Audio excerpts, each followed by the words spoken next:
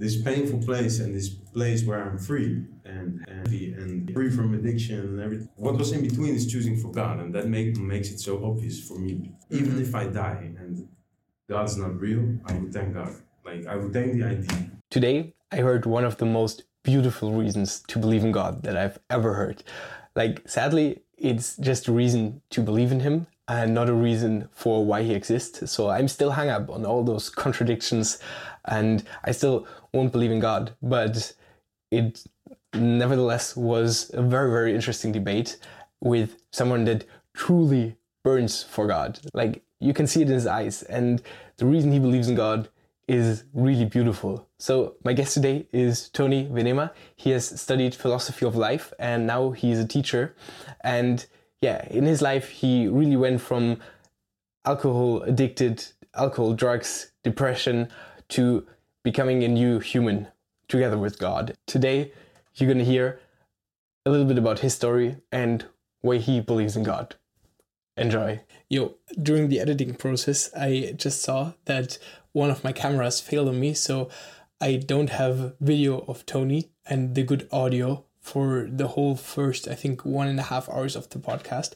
I still have audio and I will still upload it. So if you don't mind bad audio and no video of him, you can listen to it. Otherwise, I have a lot of episodes where the audio works, where the video works. You can decide. Guys, enjoy. The biggest thing right now in my life is that I'm engaged. Like, I'm gonna marry in a few months, 3 months. So that's something I'm really, really happy about. I could literally fill. Thank you very much. Thank you. I could literally fill an hour. Yeah. With just how amazing my wife's gonna be. Like, how it all ended up like this. Because there have been many things in my life that I wouldn't met her. Yeah. But it just ended up meeting her out of all people. Like, yeah. 4 years ago, she would walk past me. She would walk past me with a big. How do you say that? She would really hate me. Yeah. Like, a lot of things happen. Like a lot of distance. yeah. Like much distance because a lot of things happen. You know her for long? No. I don't know if I just met her at the right time. Like, a little bit before that, then it would be nothing. Like, I was busy with being a man, like what is a man in God's heart for a really long time. And I had in some way a whole change of perspective, a whole change of character, a whole change of visualizing the world. How do I see things? How do I... And when it all came together in some way, then I met her. And that's just perfect because she's a really, really beautiful, strong woman and way too good and way too strong for who I was.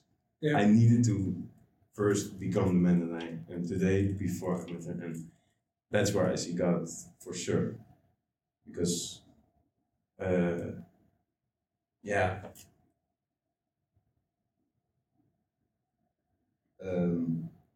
God has a certain way. In the Bible, there are many things written about being a man in some way, like how to be a husband, how to be a father, how to be a good friend, and I chased that as a meaning. Like you were chasing your second brain and this podcast, I was chasing this with my whole life, or still, but in the beginning was like with full motivation, like I need to quit life as it is right now, and I want to be more like God wants me to be, and that changed my whole perspective and everything. And because of that, she fell in love with me. And that's the real story.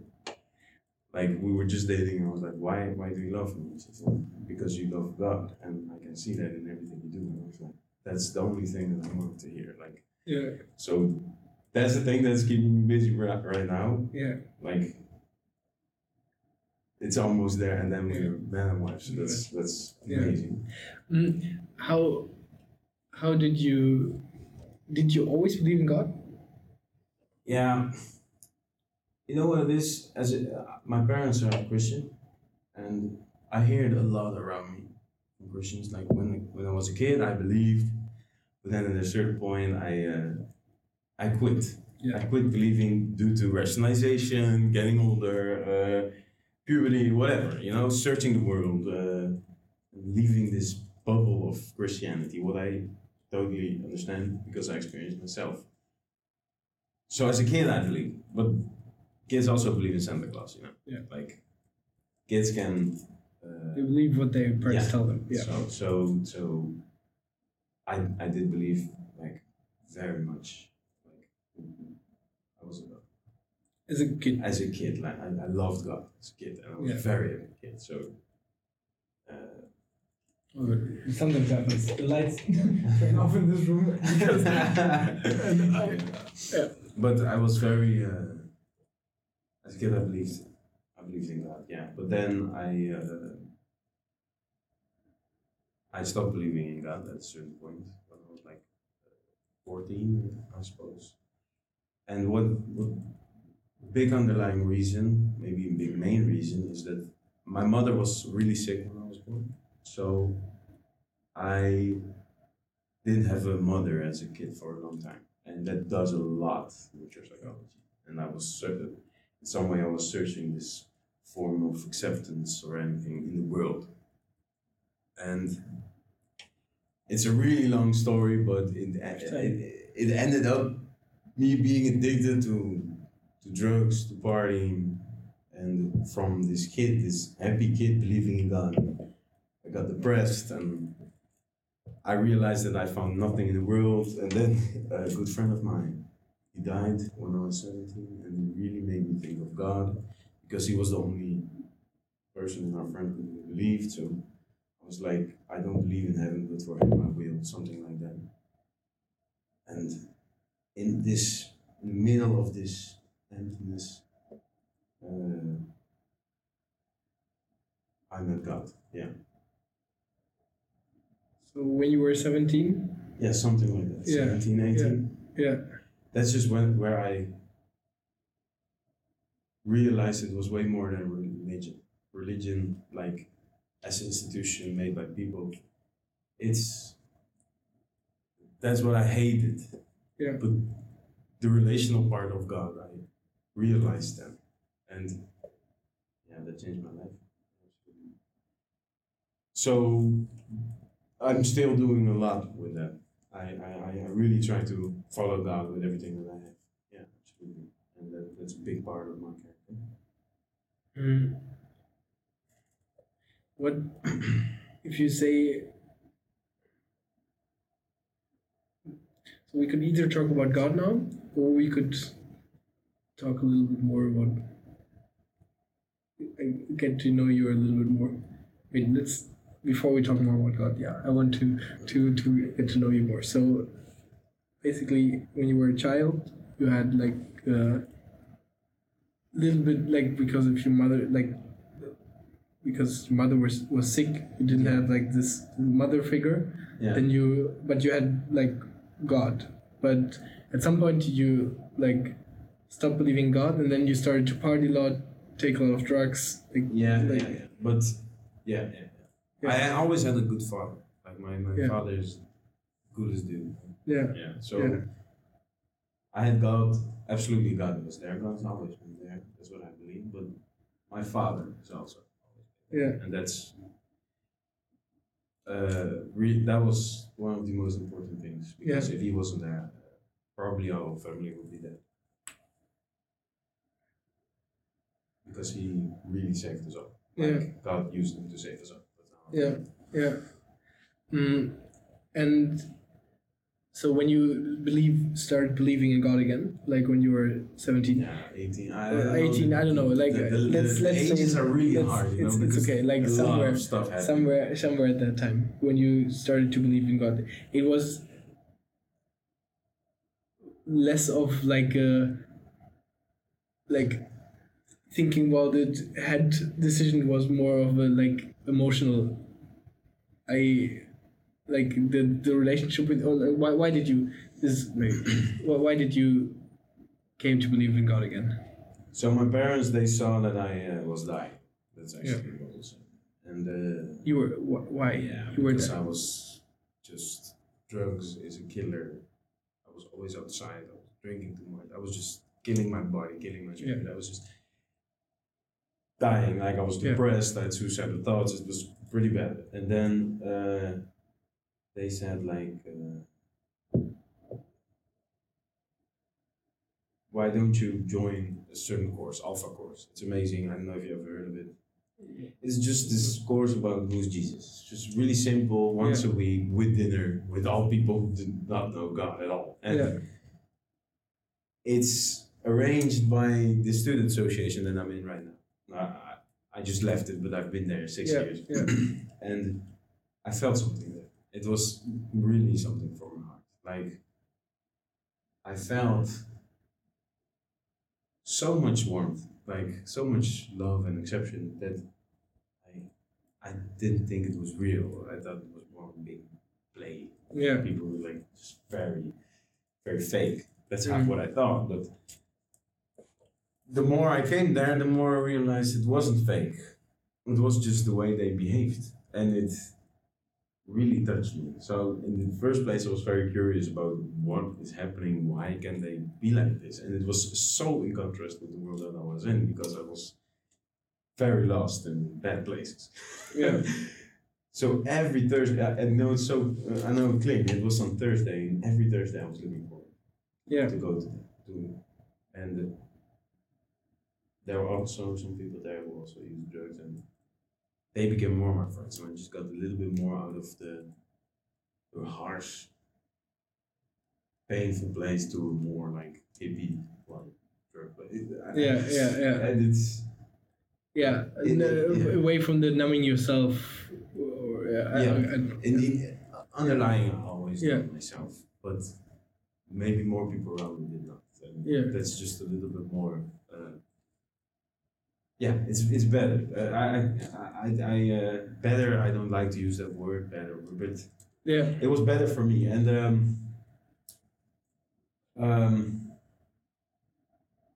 so that's how I. And then it was 10 weeks, and after that, I just really wanted to go back, and I knew it was student association. And I wasn't even officially allowed to get into them, but I just begged, like, please. And in some way, I was like, I really want to be here, and they find, of course, it was alright. Yeah. I was also the first one to sign in. Like there are 4 evenings each year to get people in. Yeah. And before the first, I already signed like that, and I looked so much forward to it. Yeah. And that's when everything really started changing, because I got new friends, I got out of addiction, I got a beautiful girlfriend there.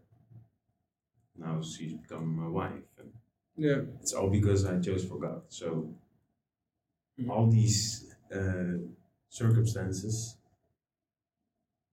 where the moment from this painful place and this place where I'm free and happy and free from addiction and everything, what was in between is choosing for God, and that makes it so obvious for me.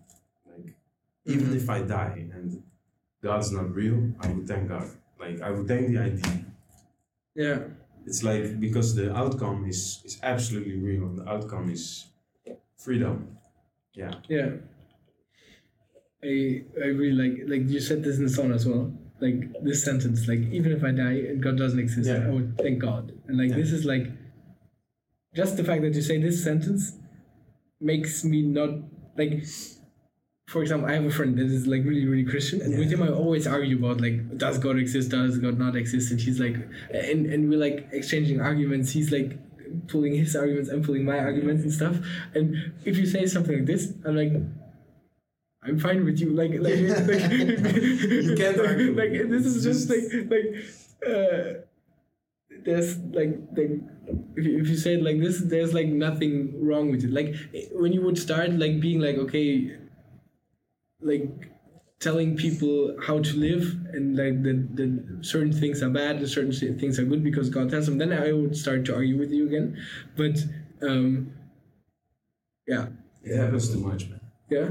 Oh, what happens too much? What do you mean? Say but I don't want to do that. Yeah. You know, it's like, for example, sometimes in the supermarket you can taste something, right? Yeah. and it feels like I tasted something that's really good. Yeah. And I want to share. Like, you should take a bite, bro. Like, but if I grab your hand and put it in caviar, it's still tastes disgusting because of the act. Yeah. You should do it freely, like of your choice, and then taste out. I cannot grab your hand and put it. Yeah. If I grab your hand and put it in the best dish in the world, Yeah. your face is all over it. You would hate that dish probably. Yeah. Mm. So I like to just have a good conversation and to make people think, and then if they're curious, then we can talk about how it is. But if people are really against it, or I can understand that. Yeah. The world's a really broken place. Yeah. So sometimes it needs some patience. Or maybe it never happens, but maybe it's not my job. But if people are curious about my life, I can tell something about it. I will never say, I live your life. It's just like cursing. Sometimes, like at my job, everybody knows I'm Christian, and sometimes someone's cursing. They're like, in the beginning, they're like, "Oh, sorry, can I curse?" And I was like, "You're responsible for your own words." I think cursing makes you unattractive, very attractive. It's better not to curse. Yeah. Then you're more attractive.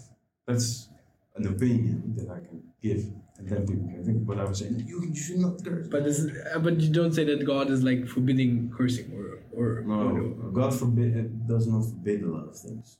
People think that. A lot of people think that. Why? Yeah. So you do believe that? Yeah. For example, God forbids sex before marriage. No, God made sex in a really beautiful way, and there is a best way to go to. And I believe there is a best way to treat sex because it's so beautiful and so pure. And it's the most intimate way to connect with someone.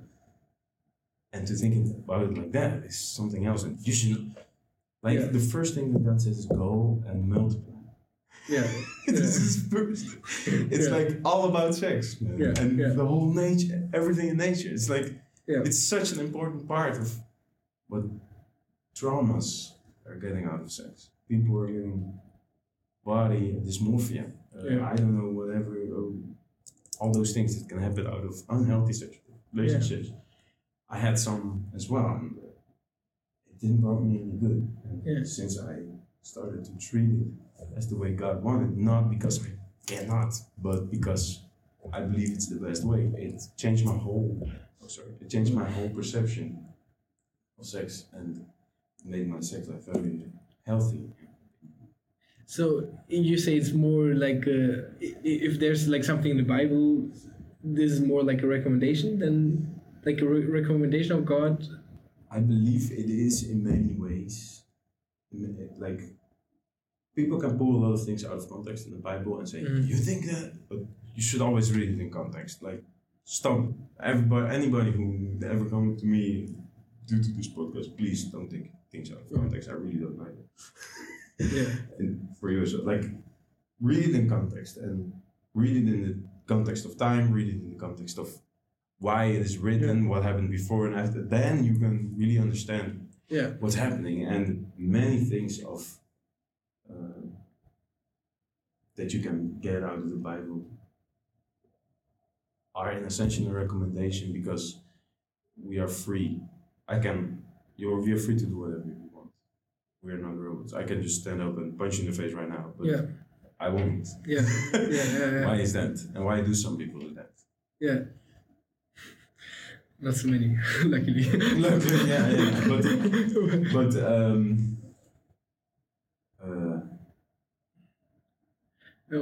it's we are free to choose how we treat all these things, and I just experienced in life on a high level, if I may say it like that, that choosing that really changes things in a really healthy way. Yeah, I would call it healthy. So, for you, so of course you believe in God. Like you don't believe in God because it brings you anything. You believe in God because you believe in God. or do you believe in God? It's not a means to an end. You believe in God because you really believe in God, that He exists, right? Yeah. Like in the essential, I really believe in God. Yeah. Like really, but it brought me so much that it made it much stronger. Yeah. So that you say, even if it was not true, it's still there's an objective truth here also, and that's how the lives of people around me and myself changed due to this choice. And it always brings me back to tears when I see it. For example, my brothers, both of them, they just forgot about 1.5 years ago. Like, it was amazing. Like, my brother is really tough guy. I'm water, he's fire. He's like very not discipline's not the right word, but he can be very aggressive and very and his whole, for example, he has a very expensive couch, and we couldn't even eat on his couch because he wanted to keep it perfectly. And like a few weeks after he was gone, I spilled Coca-Cola like on his couch. And I was ready to get like the full, but he just said, "Hey man, it's alright." And I was like, "What happened with you? Like, how greatly can your perception change in such a short time?" And I've seen it with too many people not to believe that the outcome of choosing is there's an objective truth. So your argument for God is basically from your experience how great an effect it had on you, on the people you know. Like the choice of God, it's not. Like this is one of your arguments for God. This is a more rational argument. One of your arguments. It's just like you see the change in people's lives, in your lives, and they are so positive that you say, like, we don't even have to argue if God really exists or not. Like, just the fact how positive the change is that God brings in your life is an argument for believing in God. That's a more rational.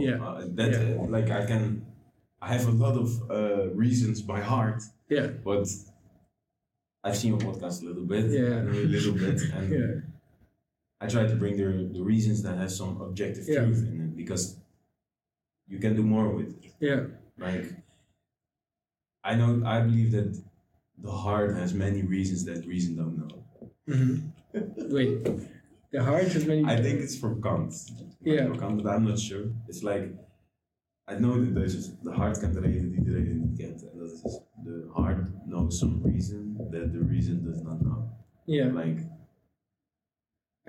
there's a certain different perspective on reality when you include the heart. As not as an organ, obviously, but as a as a movement, like your intuition, your like I cannot bring it. I wouldn't agree to this thing if Kant said this, because like I would agree to it partially, because of course, like, our intuition is like a really strong thing. Like, we can intuitively understand things that our brain can never, like, or takes, like, it's so much more efficient to understand things intuitively. Like, in my psychology courses, I learned about it a lot. Like, this thing that we call like heart or like intuition, like, it's also like characterized in like there's system 1 and system 2 thinking, slow and fast thinking. I don't know if you know about this, if you heard about this ever. No, but it's like, if you have this fast thinking, it's just like your gut feeling. It's like your heart, if you want to call it. It's your intuition, however you want to call it. And this is really efficient thinking, and really, like, you can grasp things with this way of thinking much faster than if you try to reason about everything. Because if you try to reason about everything, it takes forever. But I wouldn't say that it's always better. But this is also a thing. I'm not trying to say that, like, the heart is not the right word. It's like, it's too modern. Like, I would almost say it's the new religion. Like, follow your heart. You do you. Like, Disney is full of it. every Disney movie is about that. You know, like when I say, do you believe in God? And people have many times with like a agnostic perspective on it, and then but trying to follow their heart to be good in that way. And but I think the heart is in that way is very deceitful. How do you mean this? It's because my heart wants me to watch TikTok and take drugs and Yeah, for example, your heart can want things that is really bad for you. Yeah. And then people still follow it. And there are many, and that's where the Holy Spirit for me is crucial, because my heart is less important for me than guidance of the Holy Spirit. And that's where it gets really subjective. Mm-hmm. But how do you know that, like, when you say you have the reasons on your heart, like you believe in God, because you have reasons on your heart, but you have other things that you believe in, that your heart wants you to do that you don't think are good. How do you distinguish this? That's not rationally explainable. Yeah. Okay. It's I can't explain it in words. Okay. I just know. Like I know when I want something, and I know when God really wants something. I get that inception of perception. It feels way different. It's not rationally explainable. For example, I was still smoking weed, drinking alcohol, and smoking cigarettes. Mm-hmm. And one day, I just got this, when I was praying, it almost always happens in prayer. It's like essentially for me. And I just, everything inside me, like don't think of a pink elephant, then you think of a pink elephant. In that way, this thought came up like, you should quit smoking. You should really control alcohol, quit smoking weed, and quit smoking cigarettes, because the woman that I have chosen for you is going to walk past you, and she will be here in a year.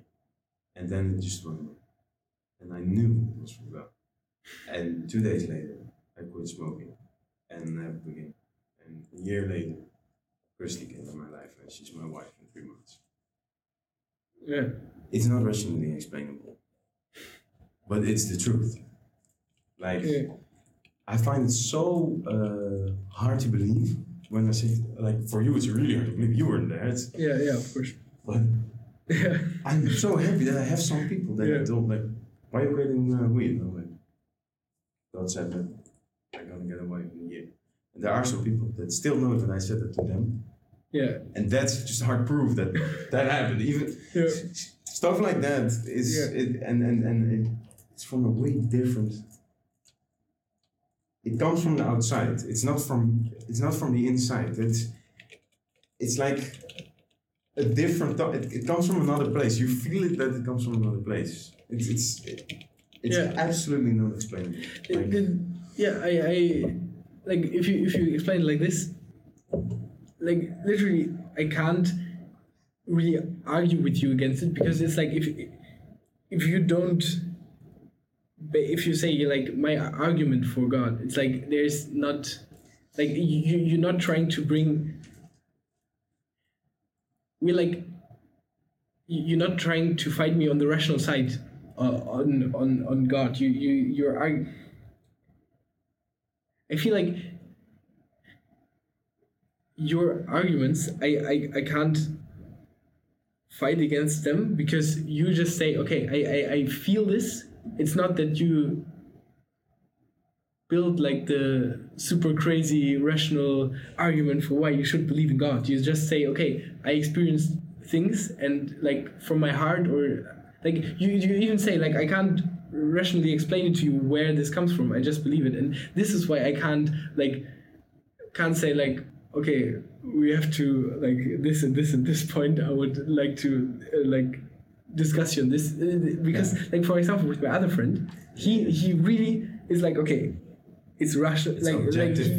objective, rational. This is why like you should believe in God, and then I'm like, okay, let's go into a ring fight and about it. let's fight. Yeah. Like not fight in a bad way. let's Fight. spar about it. Exactly. Yeah. Like let's, because you want to have the truth, I want to have the truth. So let's try to find the truth together. Like let's challenge each other's truth.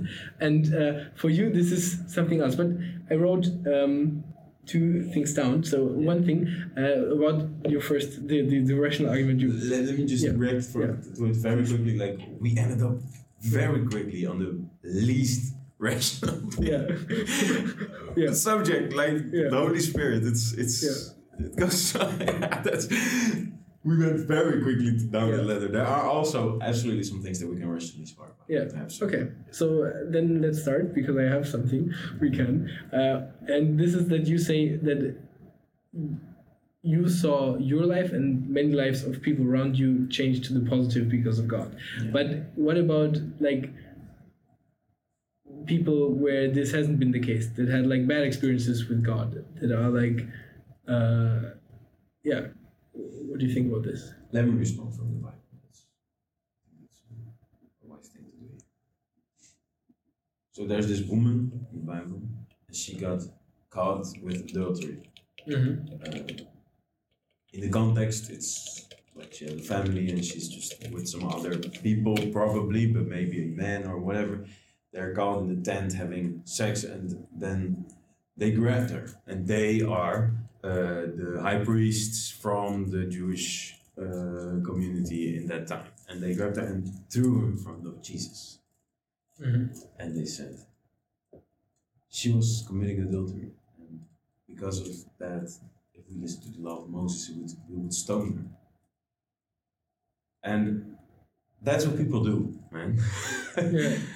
Like living under this law, like. Mm-hmm. I come back to that later. Yeah. So they throw her in front of Jesus, like, we got her. And the thing that Jesus said is the most strong thing that I think he could ever have said. Like, and really, it really has to do with this. And that's the first who never did something wrong throws a rock. And everybody. And that is, I think, many bad experiences with religion or with God, or has to do with being grabbed and being thrown in some way on the ground. So it's more like people clinging to like rules, and like it's more like of a misunderstanding of like bad, like misunderstanding of what God means, like this humans making like rules out of God, and like misunderstanding what it's truly about, and therefore people have bad experiences. Yeah. Okay. Yeah. It's judgment.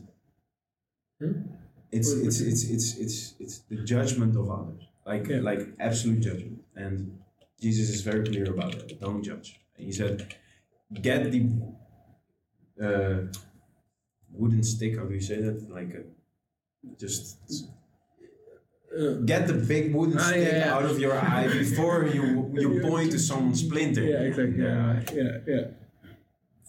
A lot of things that he talks about is about not judge. Don't judge. Mm-hmm. And I think it's the biggest curse on humanity. It's in some way also a blessing, but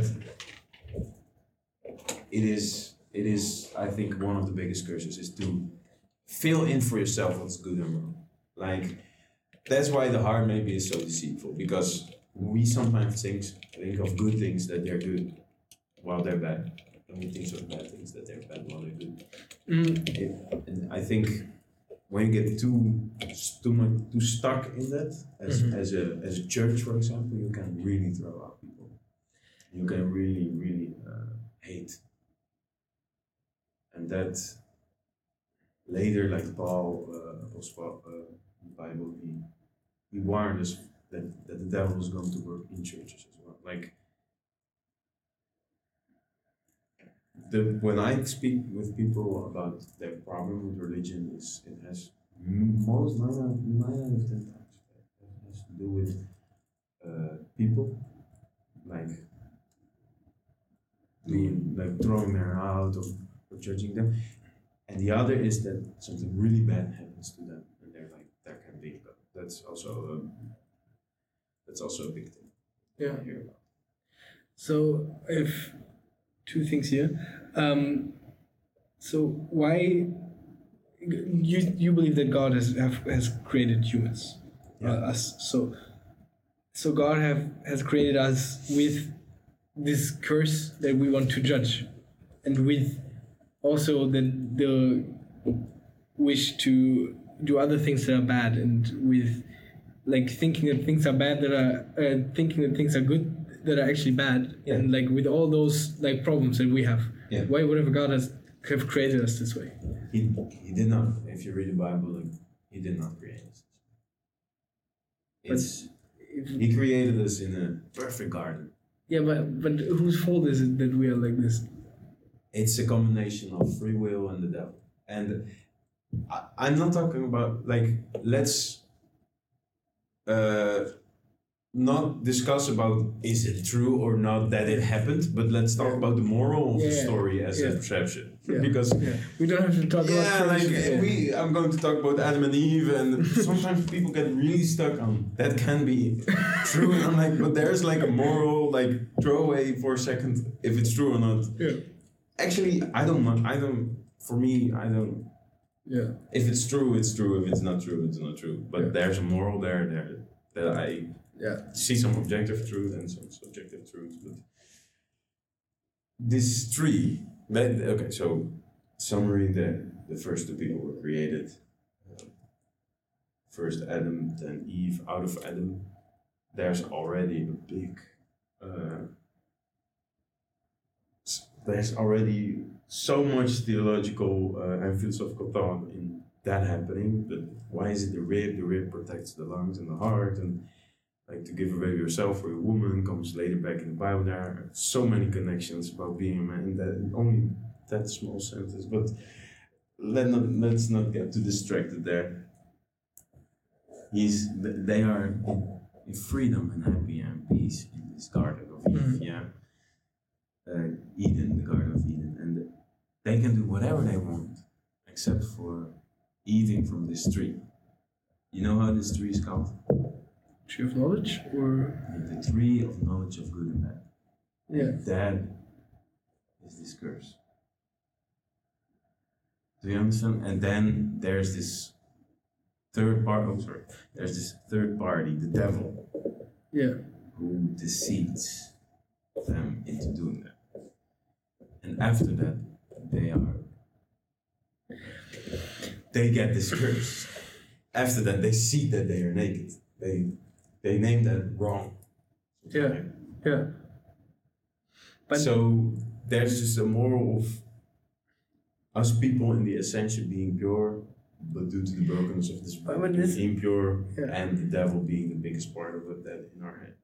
But spiritually. If there is like my problem is this is like take apart, like as you said, like we don't have to discuss if like the creation really happened like this or stuff, like there is, like, if God as an all-knowing, almighty, and like all good being, like created them this way, he already knew that they will like eat this tree. He already knew that like the snake will be there and shit, and like he already knew that this will lead to a lot of suffering, a lot of problems, a lot of like, why he could have just like not prevented it, no, or not create or prevent it, like put the tree to somewhere else, kick the snake out or something. I don't know. It's God. Step further, he created Satan. Yeah, exactly. Like he, like so somehow he didn't create, like, of course he created the humans maybe in the perfect way in the beginning, but he created them in the knowledge that they will eat from this tree, in the knowledge that they will not. So he kind of created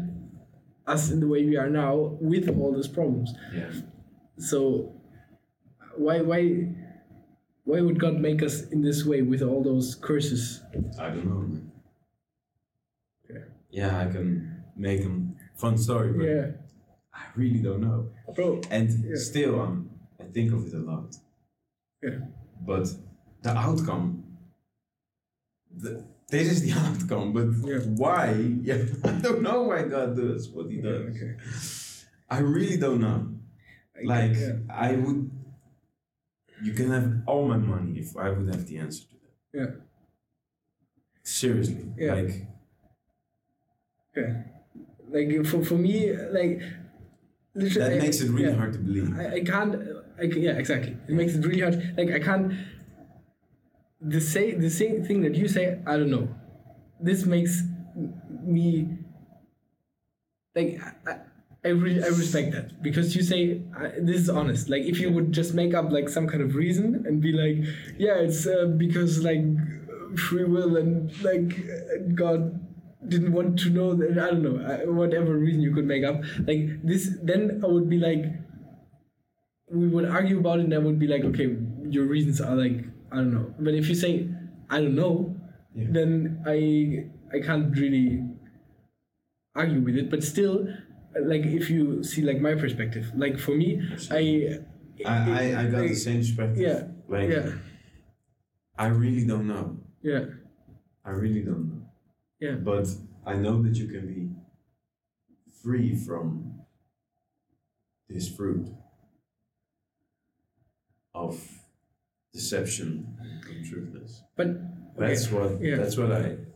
what I also experienced in Jesus, obviously. But why it is like how it is, that's just the core question of the creation of everything. It's just the hardest question someone can possibly ask. Yeah. And I'm working hard on some sort of answer. Like really, I really do. Like I'm really thinking and reading and trying to make an answer because I really want an answer on this question, because that's where my rationality also get in some sort of fight. But there are many things that God do that I really don't understand. Like I don't. Like, but it's not enough for me not to believe due to all the things that I saw. What I was talking the about. positive things happening. Yeah. Because I've seen it. Living without God, for me personally, brought me to death. Okay, I think we can talk also more about like how you believe, but like see it once from my perspective, because I'm curious. I'm trying to find out. Like I'm not judging, being like, oh, no way that God can exist. I say it's really unlikely that God exists because I thought a lot about it, and there are so many inconsistencies. And this thing that we were talking about is just one of many. Like so many that like where it doesn't add up. Where like so many things are like contradicting each other, and it's like there are so many things that don't make any sense. And this is why I say, because I want to believe. I try to believe in what is true, and of course also what is useful. Like I of course I want to live a happy and fulfilled life, and like, but I'm not. I think you can't just say like, okay, I'm just going to believe in God to be happy. Like, I don't know how it works. You have to really believe in God. So it's like and also I think like you can also live a happy and fulfilled life without God. So it's like I believe that, and but still. I see it like in a lot of my friends that they are really happy with God. I see it like in you, that like when how you talk about it, it's like that's cool. Like I'm happy. Like even if God doesn't exist, if it's just something like this in your life, then I'm happy that this idea of God exists and that made such a positive change in your life. But for me, if you see from my perspective, why should I believe in God? Like there are so many inconsistencies. Like because of the outcome, because of the factual outcome that I believe is also true for you. But the rational border or the border of your rational mind, in if I can say Yeah. that, it makes it really hard. It almost cost me my belief. My personal, it almost cost me my personal belief. Like your own rational. When I was just thinking about these inconsistencies, like in the beginning of my belief. Yeah, this is what like I believed in God till I was 16 so or something. I can absolutely understand you. Yeah. Yeah, I definitely understand that. But it's just like I tasted it, and it goes so much deeper than original. Like it's crazy. Like the things that I've experienced, I can literally write a book about it. It's just so many crazy and amazing, blessing things. Like the character, the idea alone is enough. Like for me, that makes it in some like factual. But and to chase that idea, I guarantee you, it will bring you so much peace in your life. Like that's what I can guarantee. Yeah. For example, there was this guy. He went to someplace in Africa, and were these kids who fought in war. So that's very traumatic and everything. And he was like, "How can you kids believe in God?" And they said something like, "That's a real European question." Like, we don't have anything else. Like, they really do not give God the blame of all this horror, but see the light inside of the horror due to believing in it. And I don't know, it makes it this image so strong, because this whole dark idea of a broken world that's with curses on people, something like that, with people being broken with their free will, war, raping, you can name it. You just watch the news and see like how can we can, it's so easy to blame God, like how can God do that? But in the other way, we do live here with our free will and all these things, and what if God's the only way of getting light inside the darkest places? And that's just I think I can see how God can bring hope to people that don't have hope. I can see how God like just this because it's like if you have God, like it gives you hope. It gives you like I can also see how it can improve your life. Like just like God doesn't have to exist for God to improve your life, because like through this idea you find like a nice like you found like a really cool group of people that is like all like really like a good group of people and stuff. Like this can be really positive for everything, but all those are not like there's no argument for God. Like there are like, okay, the idea of God can have positive effects, but nothing of this is like even like an argument that this idea is a true idea. Like, and like I can see how it is a useful idea for many people, and I can see especially like I also had another person on here. He is Muslim, and he says and he was in war. And he lost his best friend in battle. I had him on his podcast, Amir Ali. And is that, sorry for interrupting, but is that podcast out there already? Yeah, it's out there already. It's you number 18, I think. 18, or? Yeah. Or 17. I think 18. Amir Ali Rizazadeh is his name. And he believes in Allah. And he told me, or not in Allah, he believes in God. He said he's Muslim and he believes in God. I think he is like this name, Allah. Doesn't matter. You listen to a podcast. But the idea is he said that when he was like in the military, there was like for him, this was like this, the only thing giving him hope. This was like the only thing like left. And like I understand, like in this situation, then you believe in God. Like when you everything around you is broken, then God can be the thing that can give you hope that there is something good as well. but that doesn't make it true. That makes it useful. That makes it useful for some people, which I really like. It's like nothing. There's nothing.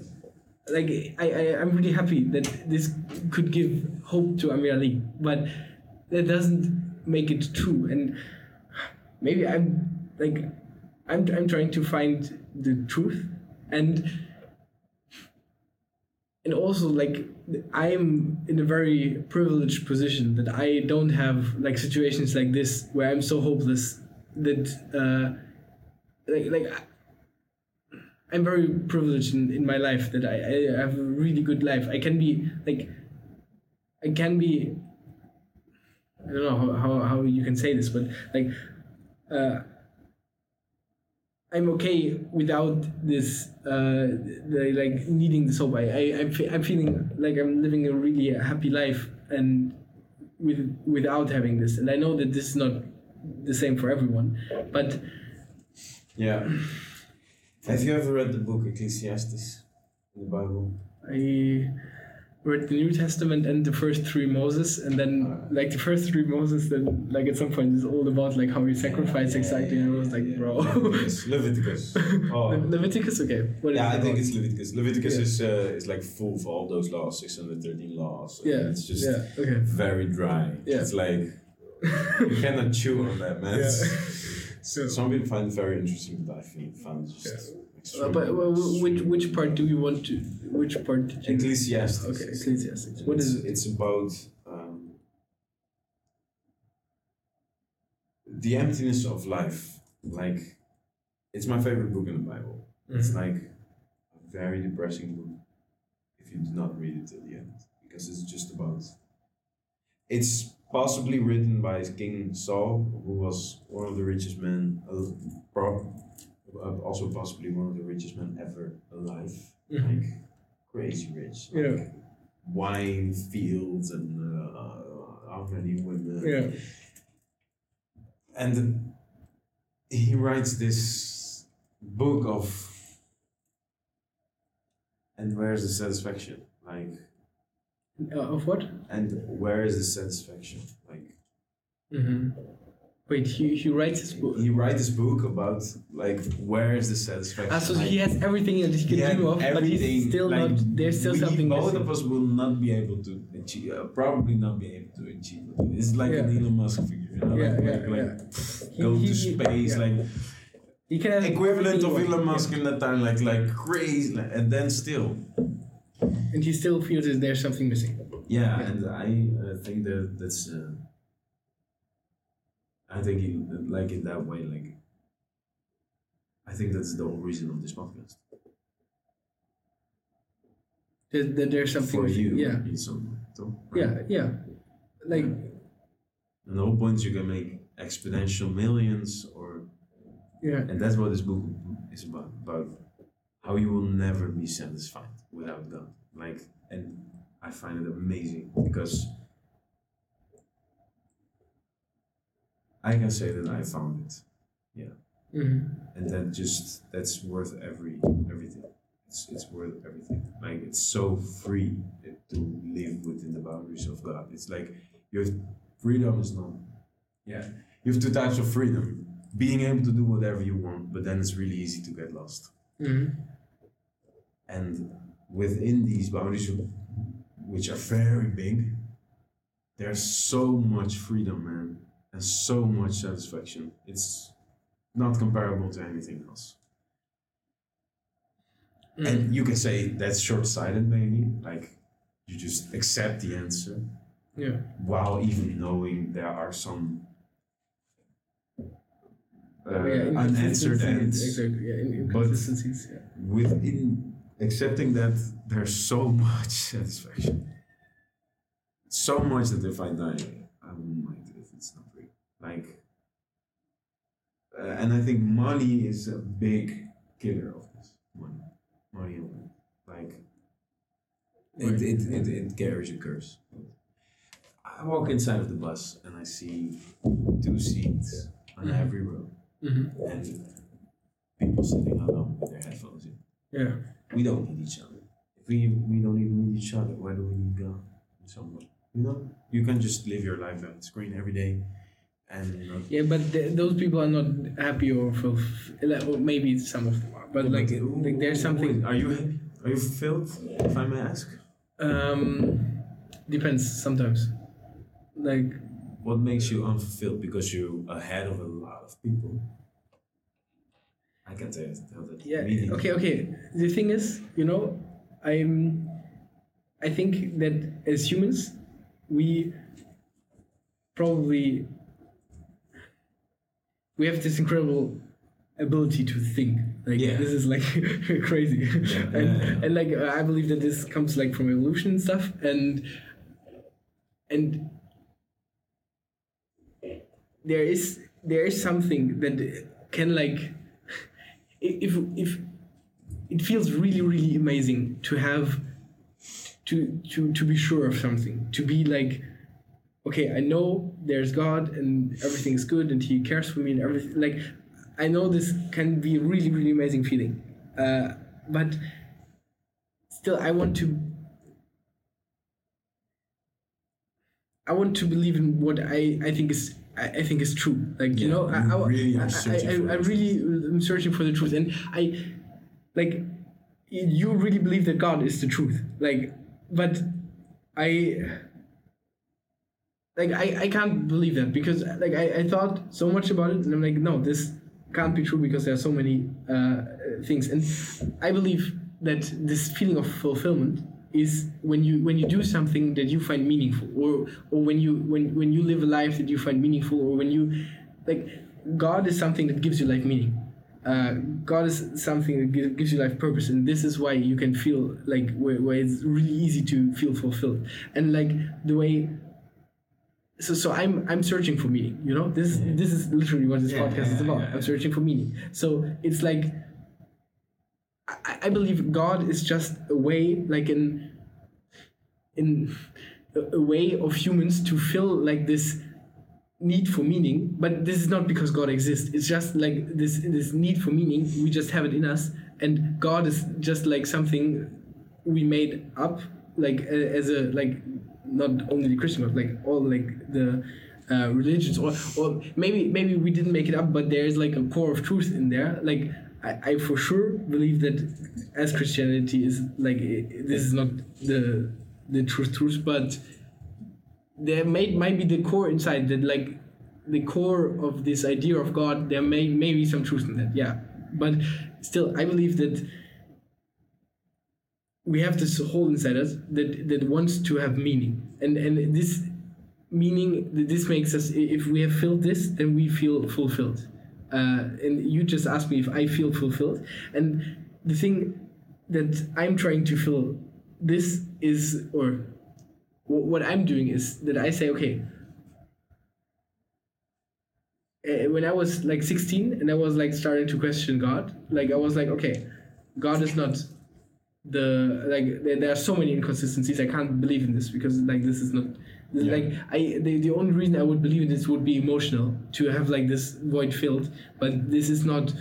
But I would believe in a lie, essentially. I would believe in something. I would try to. In the back of my head, I know that there are so many inconsistencies, so many things that contradict each other, that, and I would just try to shove it and forget it and believe in it, and everything is fine. But this is not true. If I do this, this is not true. That I try to suppress those the knowledge that there are so many inconsistencies, and just like I suppress this because I have this, like this thing is filled, and I don't think this is so this wouldn't be right. So I was starting to go on the journey of trying to find truth, or trying to find meaning, trying to find, like, what is life about? Is life about something? Is life meaningless? Maybe yeah. So of course, when I was 16, I wasn't like like you. How do you go about doing that? Yeah, you sit down on the couch and be like, what is the meaning of life? No, it doesn't work like this, It's like, life goes on. And like at the point where I found this note-taking system, like this was actually the changing point, because with my note-taking system, I found a way how I can write down my thoughts while I'm thinking them in like a really so amazing. Like I can, and this was like the first time that I could really like for hours and hours and hours think about what is the meaning of life. And basically this is what I did for the last 2 years, that I'm really searching for what is the meaning of life, what is true, like and so do I feel fulfilled? It's from time to time. Like there are days where I feel fulfilled. There were days where I was searching for the meaning for so long. Like I had like today actually I wrote my review for the year 2023, and I was reading every day. I take a few notes, and I was like reading through, and then I take monthly like summaries of my months. And I read through all of them, and I read that in the month of May last year, I was like, before that I was like going really hard into philosophy. I was like all the philosophers, and like before that I thought like I knew some things, and then I had philosophy, and what it essentially did was it destroyed so many of my beliefs, but it didn't give me new ones. It was like, this is wrong, this is wrong, this is wrong, but there was no new things, and I was like, it felt like you were starting it's again like, at zero. it's like worse, like like minus 10. exactly. It's like it only destroyed beliefs. It didn't make any new ones, you know. Yeah. And I was like, where I was at this moment, I was like, damn, there is no like, there's no meaning in life, like probably. And I was like, at the first, I was like, okay, what do I do with this now? And I went for a really, really long walk, and then I found like one sentence, and it says like one. I thought about getting a tattoo, but I didn't get it. But it's like this sentence really made me really happy, and it's like, nothing matters, enjoy it. That's it. Yeah. Like if nothing matters, just enjoy it. And I was so happy. I was just like, nothing matters. I'm just gonna enjoy it. But and like the next 2-3 days, I was really like happy, really like enjoying it. Like I didn't like. You can be happy with the truth. I believe you can be happy with the truth. I believe you can just, even if nothing matters, you can enjoy it. But still, like after I was like, so if nothing matters, what do I do now with my life? Yeah. Like what the fuck? There's even more questions. What do I do now? And then I was like, okay, if nothing matters, what do I can essentially choose whatever I want to do with my life. And then I just chose that I want to search for meaning. And of course, sometimes it's hard. There are days where I feel like, I don't make any progress. I don't know. I can't concentrate that well today. And then on those days, I don't feel it fulfilled. But there are days where I make amazing progress, and it's like nice, and I feel really good. And it's up and down. I for sure, like you. If I ask you, do you feel fulfilled? You will say, yeah, I feel fulfilled very often. But you probably also don't feel fulfilled every day, all the time. Like there are also days where you feel bad. Maybe, I don't know. There's a difference. Maybe not for you, but between unfulfillment and emotions. Yeah. Because in my baddest days, I feel fulfilled. In my worst moments, I feel fulfilled. In the fight with Kirsty, where I'm crying, I feel fulfilled. Because the best day of That's cool. who I was is worse than the worst day today. Yeah. It's just undescribable. Amazing sentence as well, by the way. You also said this in the song already. Yeah. It's just I repeat this Yeah. to myself. Like I really like to summer to reflect on life. Like all those things. It helps me to see that that's really but I believe that Satan. Let's talk about Satan. Let's talk about the devil, man, because that's really interesting, man. Like, let's talk for a second about it. Like he's real. Okay. Like there is this spiritual part of reality that tries to bring you down, like fully. Yeah. There are 3 ways that I believe that Satan tries to do this, and that's making people question their identity in 3 lies. Like, who am I? Mm-hmm. Most people answer it with, like, are you fulfilled? I'm fulfilled because of what people say I am. I'm fulfilled because of what I do, and I'm fulfilled because of what I have. Mm-hmm. So when I have a good grades, I'm fulfilled. And when I have a productive day, I'm fulfilled because then that's the lie. I am what I do. Mm-hmm.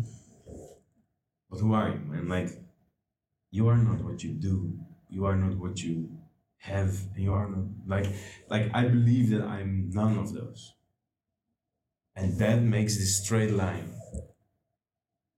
of fulfillment. Like, before, when I got a lot of money, I was like, yeah, man. And then the next month, at the end of the month, I was broke. And my whole identity went like this the whole time. It was just like, I believe those 3 lies control my life. And that's a yo-yo, man. That's just inconsistent. It's just, I agree. when people say you're cool, dude, and people like you, you feel good. But then you're bullied the next day and you feel bad. So it's something like that. And to answer it with it changed into, I'm a child of God. And if he's for me, then who's against me?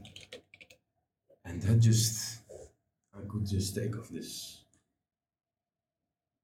trying. Mm-hmm. Oh man, and that's freedom.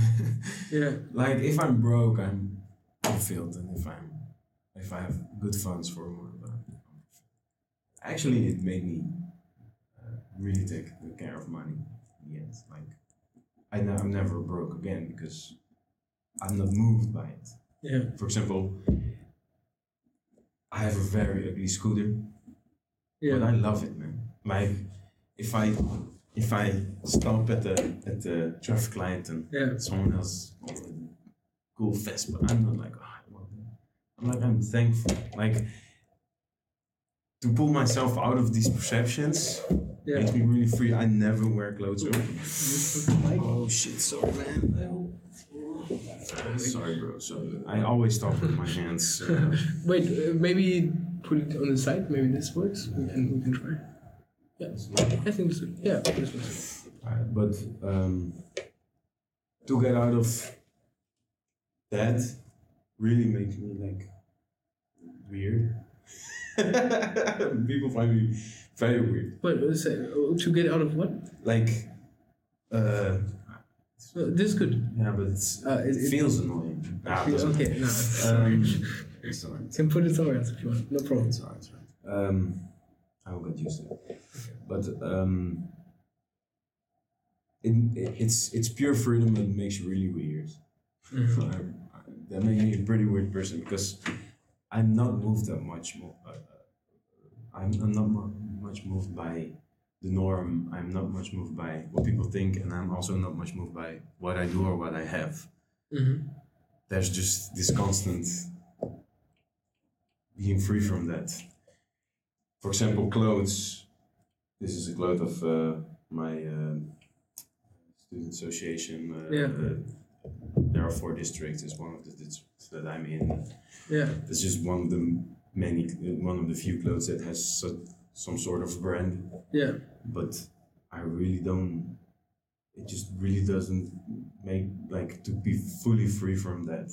Like, to take care of myself is important. That's what in the Bible will do. To think some sort of material thing makes some sort of status. Mm-hmm. That's a part of being. To go to my work, everybody knows I'm Christian. I speak as openly with you as with everybody, and I really don't mind if people hate me for it, man. It just doesn't move me, and that makes me strong, not because I'm strong, but because God's strong. You know, like, just to be dependent on something way bigger. It feels like I'm in a spiritual war, and Satan is trying to deceive with these lies, and I have like the biggest sword ever. Mm-hmm. That's how it feels. So being free from those three things, more and more through time, that's the freedom, and that's what really fulfills, man. It's like people search fulfillment in these three things. Look around you, you'll see it. People find status in what they wear. People look down on others with what they have. Yeah. But we're all gonna die. In that ascension, we are indeed meaningless. Everything's meaningless. But why do we make so much meanings in why do we put so much meaning in such fragile things? Such absolute fragile things. Yeah. Like the thing you said, like I think you also, I kind of, maybe I forgot about it in the last month because I'm working really hard. Like I'm working really hard and I'm not like, like it's this enjoy it part. Put this back here. Put it down. So it's fine. It just happened once. Yeah. No stress. So I call it like enjoyment because I believe like I truly believe like my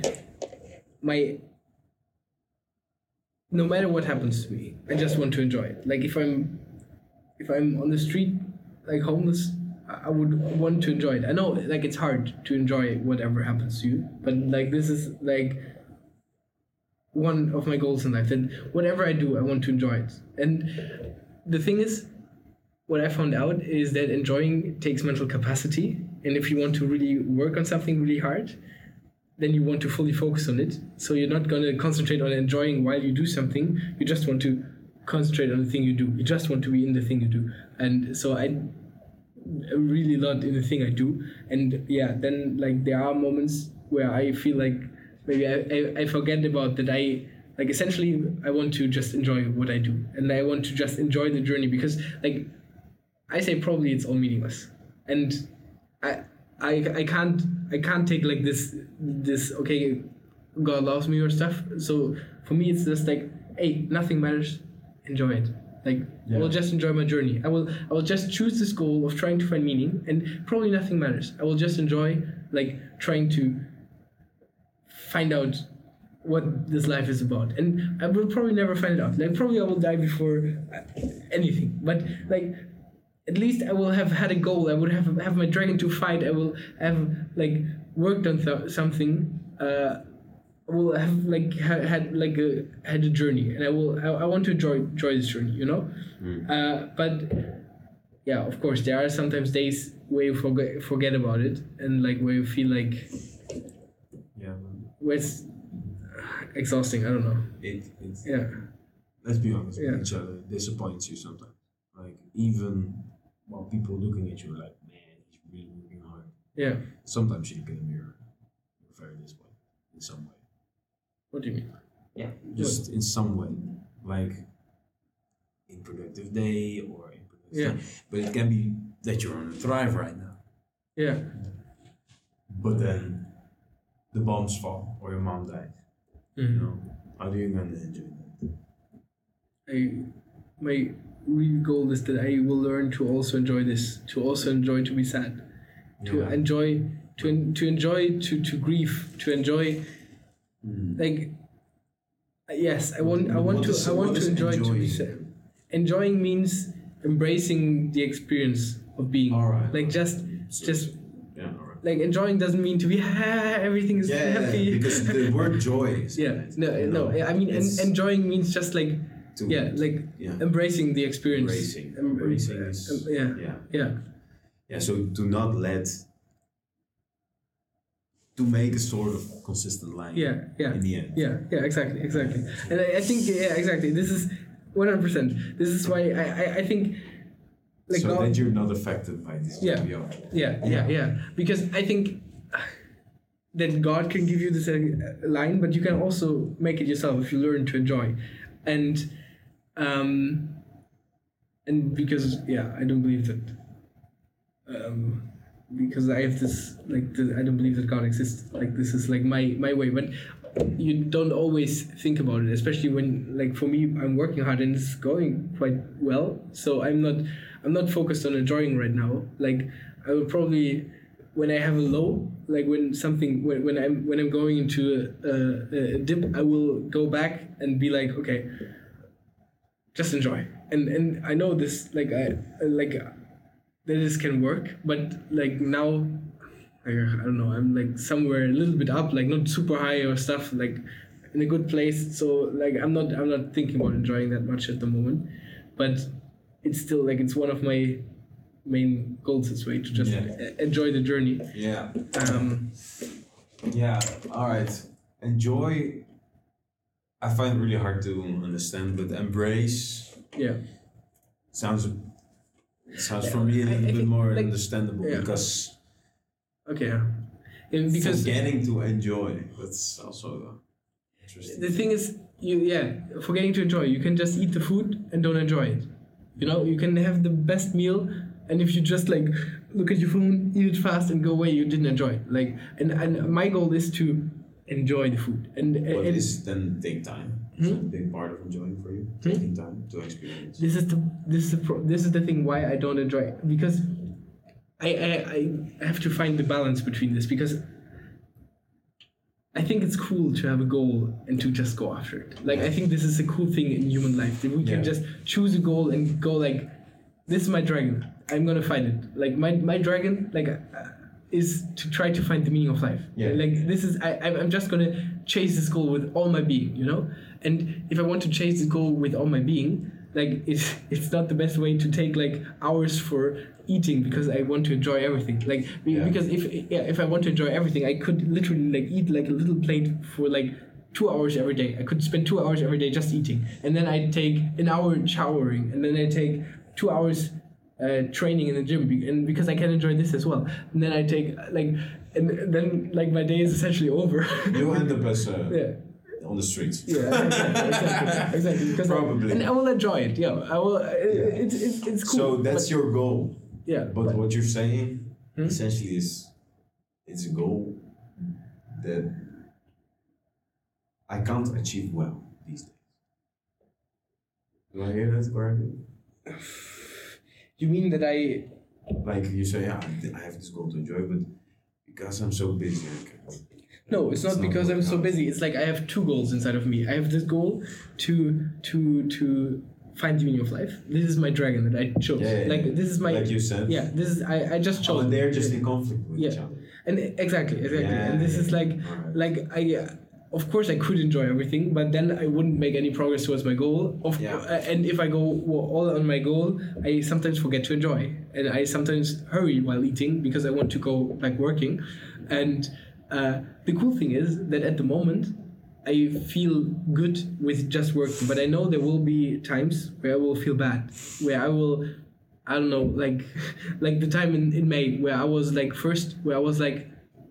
nothing matters. What does it mean for my life? Like, if nothing matters, like I didn't feel good. And then I was like, nothing matters, enjoy it. And then I was, yeah, and this helped. I understand what you're saying. Let's bring it back to the devil, into this yo-yo, into the constant life. Yeah. Because it's just, you can put it next to it. Yeah. Right? You're yo-yoing between these two things. Yeah.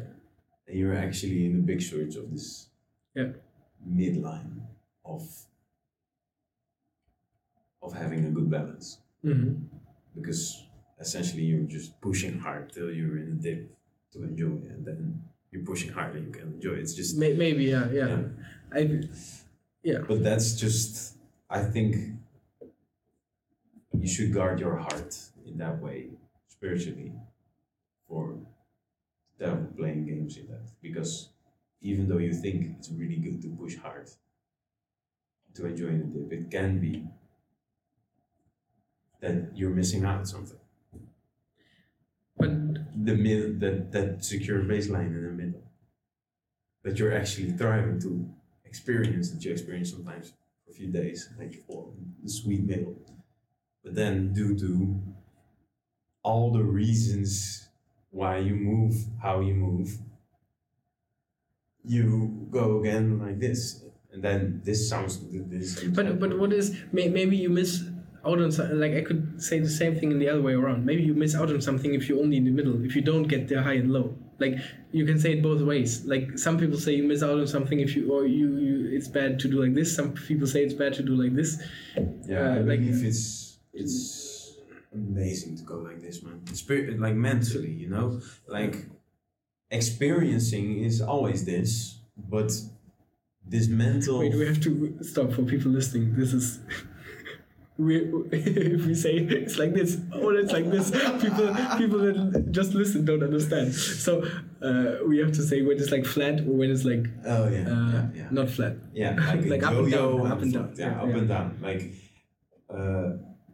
emotionally experiencing. So you say life is up and like down, but there's like the baseline. Yeah. Yeah, the like. Everybody experiences life in up and down because this world is just full of changes and this is just how it is. But how it moves you spiritually, that's what I'm talking about, and that you're not moved that much spiritually. Yeah, that so for example, you have a core inside you. I'm very sad. Yes, because I love her so much, and if she dies, I will be mourn for a long time. Yeah, and it might cost something, for example, a year of school or anything. Same for me. But there is this absolute like mental baseline, the spiritual baseline, and and that's more who I am than my emotions. That's more who I am than my circumstances, and that's more who I am than what I am, what I do, what I have, what people think of me. And I see around me that people are what? You understand? Yeah. So the ups and downs are their identity.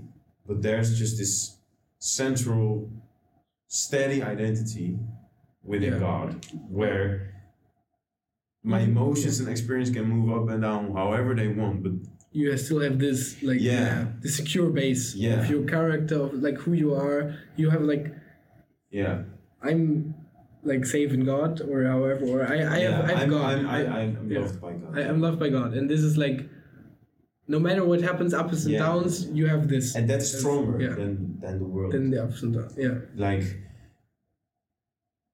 it's a break when I'm pushed too hard, and it's a shoulder to cry on when I'm in a low, and mentally, spiritually, by myself, without anyone else, because God's there, and that's really freeing. For example, I was in a burnout because of Corona, and it's terrible. But I actually learned it. Then that's the moment where I learned it, because I always believed with my feelings. So when I felt good, I believed well, and when I felt bad, I wasn't busy with God at all. Yeah. And then all of a sudden, I didn't feel I feel nothing. I felt nothing anymore. Like all blend, all. And I didn't have energy and everything. It was really, really bad. But the only thing that I could do is go to bed. So when I realized that I was in burnout, I went first to the doctor. He said, "You're in a burnout." Then I fasted for 3 days and went walking 3 days straight, just waiting for God to answer. I was like, I need an answer. Like praying, and while doing that, after 3 days, I knew that God did this to me. Like burnout. Yeah, like putting a baby down to learn to walk in some way. It's crying, it wants to be in the arms, but it needs to feel the cold floor. Yeah. And then that gave me so much hope. Like I was so cool with the fact, in some way I was cool with the fact that I had a burnout. Yeah. Like it's alright, God put me here. I don't mind. It's just I can have no energy. And I learned so much from it. Like, if I could go back in time and not have a burnout, I would not choose it. Yeah. Because I learned to put boundaries more on my limitations due to energy. I learned this baseline got very clear that Jesus says, love God with your heart, soul, and mind. is not only with your heart and soul. Mm-hmm. It got very clear. Like, I only love them with my heart and soul, but not with my mind. Not with this clear, steady baseline that I know God is with me. So he took away my heart and soul.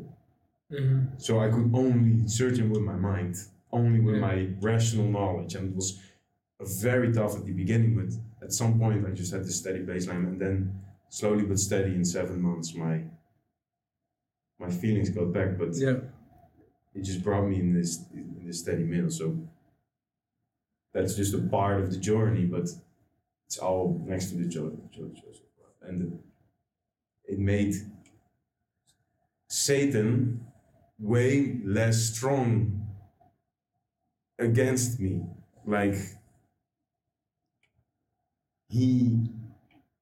if he's real, he tries to fuck you up, if I can say it like that. He tries to really push you around, and people feel like that. People feel like being pushed around all the time. I talk with so many people feeling like that, and it's because of this lie of who are you? And people are doing everything to make something out of that question, to realize that everything's meaningless. But the thing, the thing is that I believe that we as humans, we want to find the answer to this question, and that God is just a cheat code. Imagine that's true. I believe it's not a cheat code. It's just the answer. But imagine it is a cheat code. For you say it's a really good cheat code.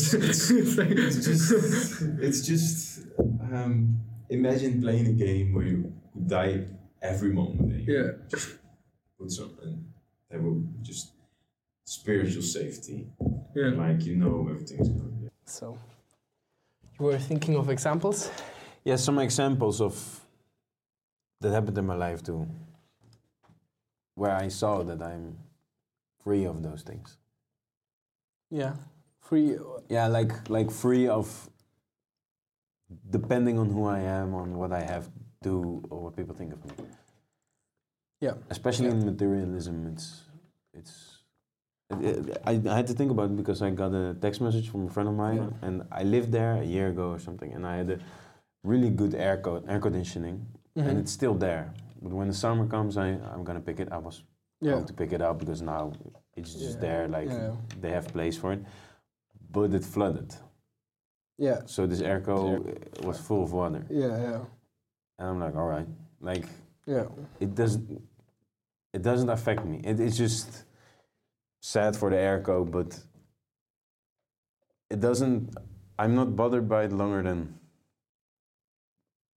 10 seconds because it's just an airco, Like the good part of everything's meaningless in that way, in that sense. Yeah. And that's also with my scooter. That's a little bit bigger and a little bit more expensive. It got stolen. So I came outside and I was like, shit. That's sad. And then I just went on with my life. It's just, I was thinking about the person who stole it, that's a pity person. And I have a little bit of pitifulness because you're broken if you do that. Mm-hmm. You're truly broken. Like, it's sad. I'm sad for him that he had to steal a scooter. For what reason? Yeah. Especially because it wasn't a nice scooter. It was just maybe a desperate action. I don't know. And I thought about stealing and that I hate stealing. Mm-hmm. Like, I think it's very destructive to steal. And I was angry about the fact of stealing. And then I grabbed my bike. And that's it. Yeah. And that's just really nice to be free in that way. Yeah. But the thing is, you don't need God for that. Like, you can also be like, this is something you understood that I think is really important. Like, and I wish that many more people in the world understand this. That this is like you can exchange like one of my main life things I want to live my life by is like if you can change nothing about it, it doesn't matter. So scooters away. We don't have video for the first part of the podcast. Yeah. Like I can't change something about it. Like, I just have to. It's fine. Like You can absolutely. I'm sure you can train that. Yeah. But I think God's still cheat code here as well. Okay. Because I can just thank God for my scooter, know that He's in control and everything will be alright. And maybe it was good and I lost my scooter because I was hurrying too much. Oh yeah, that was the lesson out of it as well. Yeah. Like if something bad happens, if something happens that I see as bad, I try to think like, what's the lesson behind of it? What's the lesson God tries to learn me here? And I thought of it, and then I was like, man, I hurry too much. We started this conversation with, do you hurry? Because I thought of it a lot, and I think hurrying is breaking a lot of things. Like hurrying is a big reason of many broken things around us. Like I chose that day I chose to never hurry again. And that's almost impossible because sometimes you just catch yourself catch yourself hurrying. And every time I hurry, I get like a wink from God. Seriously, like I ran for the biggest was when I was in München, I think. Like biggest, like 31. How do you say that? 31 perrons. Tracks, like tracks. 31 tracks, and Yeah. I got at track 2 or 3, and I needed to go to 30 or something, and it was full of people. It was 30 degrees outside. I checked my phone and so there's a little delay in your train, and you will not catch your next train. And I was like, no way, Jose. So I catch my I bag, will catch the train. and I just ran, like hyperventilating, 30 degrees, 20 kilos on my back. I was like seeing black spots and just keep on running, because I was no way. Got in this train, I was just almost puking. Like it was one of the most intensive short workouts I've ever done in my life. And it got delayed like 15 minutes. I could just walk. People walked in like very easily, shit like that. And it happens every time. Every time, like, stop hurrying, man. Like, it's just, maybe it's a self-fulfilling prophecy, but it's so weird that every time I hurry, it was for nothing. Yeah. But this is also like, So I really try to take a step back now, and it makes life so, like the enjoying part when you talk about that makes it that becomes way bigger when you stop hurrying. And why would you cook your food and then shove it inside? Like, man, you only have 24 hours a day, and you can do so much in 24 hours a day, and it's good not to do one.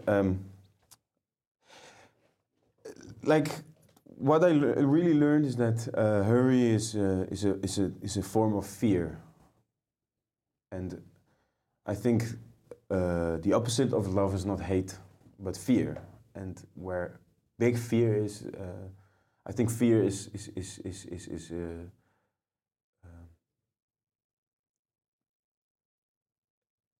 do not fear. It's like it's so many times in the Bible, like, don't fear, don't be afraid. And I think hurry is a form of being afraid of the clock in some way, being afraid of time, but you cannot control time at all. And there's a big difference between move quickly and hurry. Because hurrying is oh shit, driving through that light, shit like that. And being quickly is just, I have 10 minutes and I must be there and I'll move as quickly. There's just this core difference in how you perceive, like how you see the world while moving quickly. It's like out of fear or out of motivation. And I think out of fear, it's good to not move out of fear. Yeah. To just accept that you're late in that way. to just. Yeah, I 100% like with the exact part. I accept it. There's like if you can't change nothing about it, it doesn't matter. Like you shouldn't. Of course, you shouldn't run a red light just because you're late and risk like fucking getting run over by a car. That's hurt. That's man. Yeah. People hurt. The world goes so fast. I agree with that 100%. But for other things, like you said, that you can't control time ever. That's also not true. Like, of course, you can do something fast, or you can do something slow. Yeah, but you cannot make time go faster or slower. No, that's true. Yeah. You And can't control hurrying time. starts when you see the clock and think, oh shit. Like when your heart begins to fasten. Because okay, I agree. You This look is at your like clock. I also think this is not good, and I don't do that often actually. Like I of course it sometimes happens to me, but it's not. Like I try to do things fast. I don't like. I know what you mean with hurrying. Like efficient. When you have like you try to do shit efficient. Exactly. I actually this is if you want to look at my daily notes, this is one of my goals I have on the last days that I want to work on this. But efficiency. Yeah, exactly. Yeah. And it's like I know what you mean by hurrying. It's like this adrenaline. The adrenaline coming free. Like, and you're like stressed and you're like a little bit tunnel vision. And And this, I agree that this is not good. But also, I don't know if this. I think this was more of a life wisdom than like something connected with God. But absolutely connected with God for me. If it was connected with God, I would also say this is not an argument for God. It's for me just. God helps me to search I believe that God is in control, and if something bad happens, I really try to search for the meaning behind the bad thing that happens, and that's where I found, for example, that the burnout was for something bigger, and that stealing. Then when I lost my scooter, it was alright, because in the end I realized it was to tackle hurrying, because I hurried so much on my scooter. That was crazy, man. Do you believe this is true for every bad things that happen? That there are for some better thing? No. Okay, why? Okay, when if not, why like God was like, okay, I'm gonna let you be schooled so you learn something. I'm not sure, because maybe for that one, for something.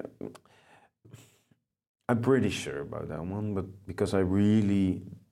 Okay, well, when something bad happens, I try to handle it with God, and that makes it way more... I learn more from it when I do it that way, instead of...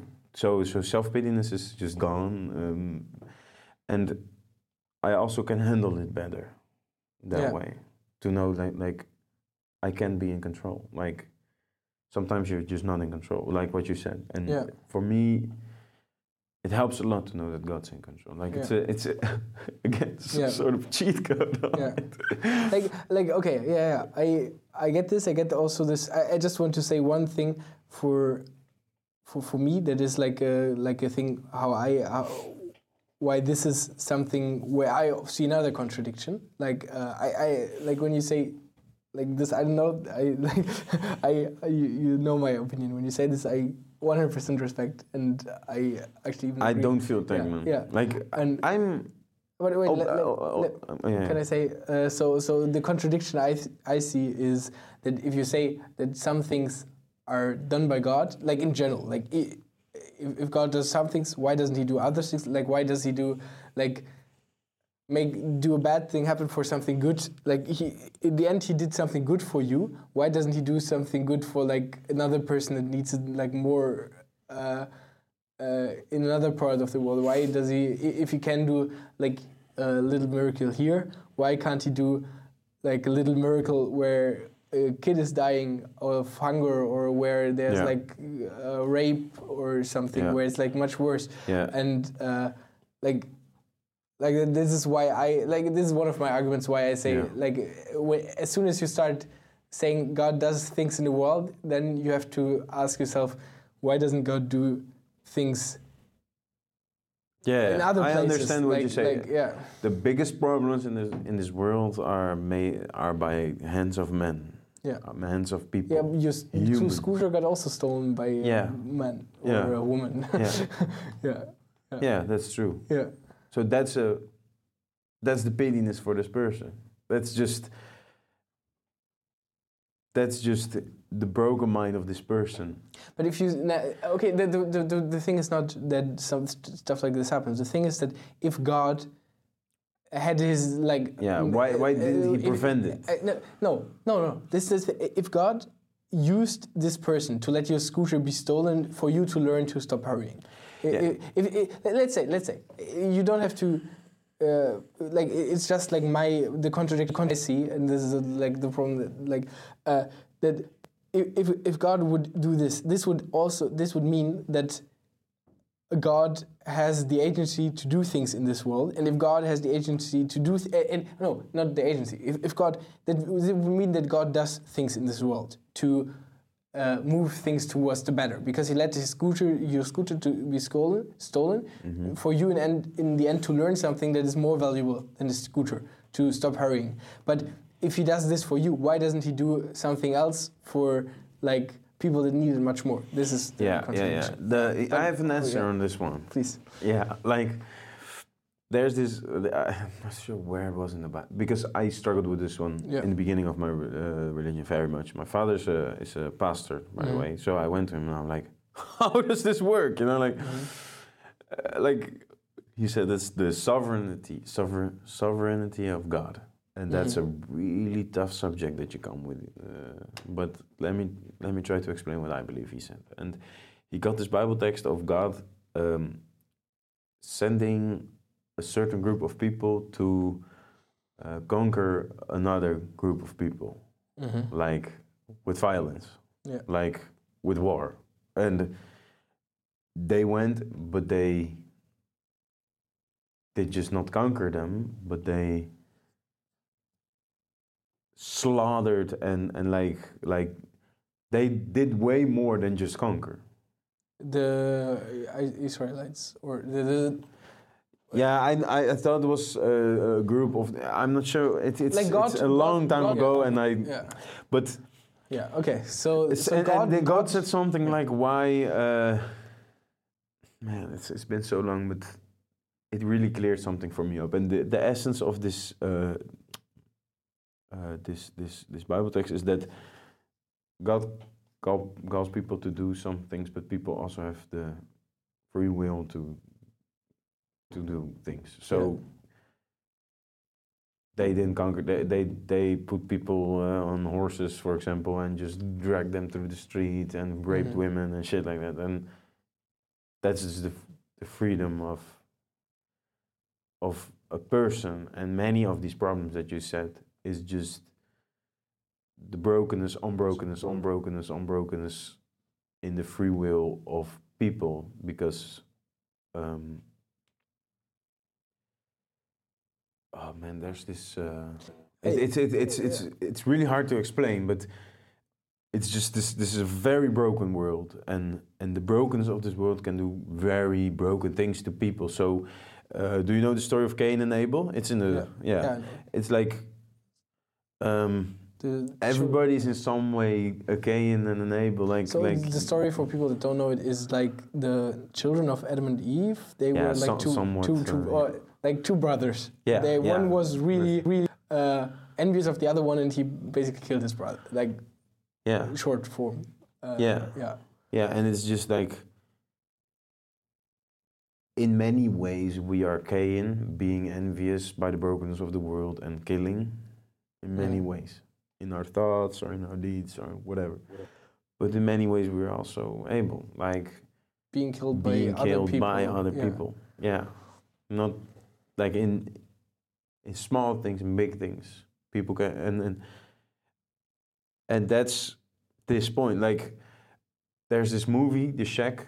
I think it's really good. It's on Netflix, I think. It's a Christian movie. Most Christian movies I find pretty bad, but this one's pretty good. And there's this moment of a conversation with wisdom. This guy has this conversation with wisdom. And he just says, so you think you are the one to judge because his daughter got raped. and killed in this movie. Sorry for the spoilers. I should have said spoiler alert. But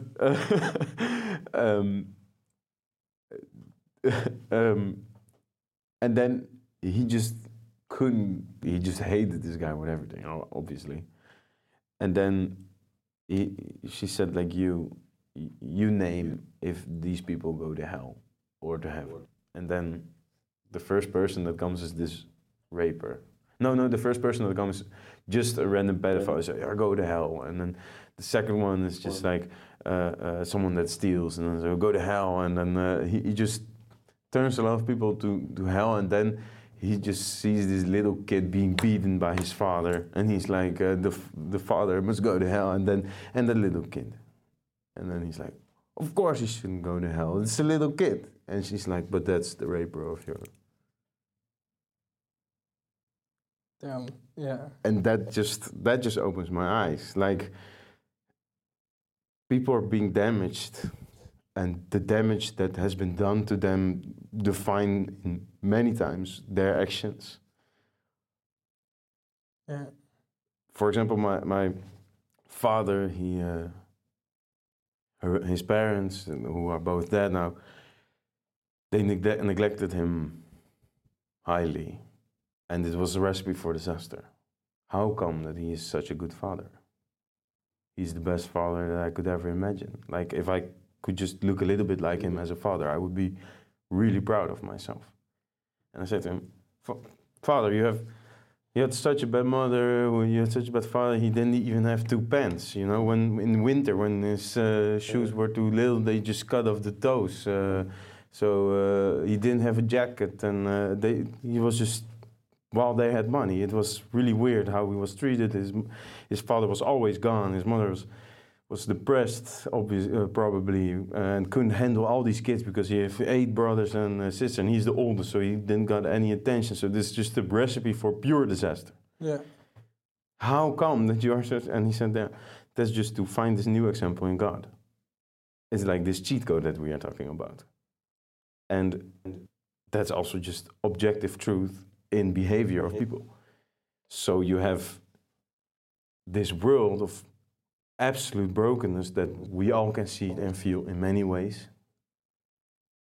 And it depends a lot of actions of people and that keeps it broken, because people who get raped, many times a person who rapes has been raped when they were younger or something like that. Yeah. You know, it's just, where does these circles break? Of brokenness, and that's just human. That's just the brokenness of humans, of people, and I don't know why, but God keeps people free, and if He would wipe out everybody who does something wrong, I would be wiped out. Yeah. And you. Yeah, for sure. And everybody else. Because nobody's perfect. But the thing is, like, I have a contradiction as well. Why would... We didn't even finish the first one, because I have also something about this. All right. But no, I wanted to answer to both. So, like, God would not be allowed to judge. Like, if God... just God couldn't judge us, because He made us in the way we are. And, like, the thing with the free will, I don't really, like, if there is an almighty, all-knowing God that made us, then He made us in the knowledge of how our life will end. So He made us in the knowledge that He will punish us for the way we are. And this is cruel. Like, making something, or making a human in the knowledge that you're going to punish him for the way you made him, is like... But it is human punishing human, with the devil in the background killing people. Like, that's how I see it. And but God made this human. Yeah, but there is this way out, and that's my point. But the thing is, like, creating us was not the big thing that God did, in my opinion. Yeah. Like, giving us an example in Jesus is the big thing that He did. But That's Also, for me. another That's why I'm concept- a Christian and not a Muslim or Jew. And it's yeah. just because Christ, Christian. It's just because of Jesus. Like, I love the Bible, but above all else, I love Christ. Like, I love Christ more than I love my parents. I love Christ more than I love my fiance, than anything, myself. Like, to try with everything that I have to look like him and to follow the things that he said. That already broken circles. That already broken things down that would otherwise maybe define me as a person. And that's the reason my father is the father that he is, and that he has now 3 kids who doesn't need to break this fatherly circle, but just can find an example in him, because he did not find an example in his father, but found an example in Jesus. And that's this grace. So you can say, yeah, he's stupid for not for creating us, but you could also say he's so gracious for not killing us all for it, but giving us a chance to snap out of it. Killing us all for how he made us. This is like this is like, or punishing us for how he made us. This is like something where I'm like, yeah, but like, I think like this free will part, God chooses not to control. Yeah. Yeah, I heard this, but it's like, it's really hard because he would know that the outcome would be this. He chooses not. How would the Almighty, like, yeah, okay. Maybe I'm too. But because if he chose to make it in such a way that then there wouldn't be freedom. Then it would be just robotic, and that's just this. Yeah. That makes this circle of brokenness, and that's, in my opinion, the reason we can choose to pick this fruit from this forbidden tree every day again, or not, in many actions, or not. He can, let's say he can make us with free will. Then he could also make us in a world where we don't have guess if God exists, but he could like write on the sky, hey guys, I'm God, by the way. You can believe in me if you want. It's like, you have all free will. Let's have a good time together. Like, what would happen then? Would this be so bad? That's heaven, I think, man. Yeah, but why do we have to be here? And like the people of us that for some reason, because we are unlucky, we don't believe in God when we die, so we can't go to heaven. What the fuck? I'm no one to say who goes to heaven or not. Like, I will never say of someone that one goes to heaven or not, because that's this whole point. Like, you cannot say, like, for example, if a child is born somewhere in the middle of nowhere and dies out of some sick sort of cancer or something, I don't know, never heard of Jesus and die.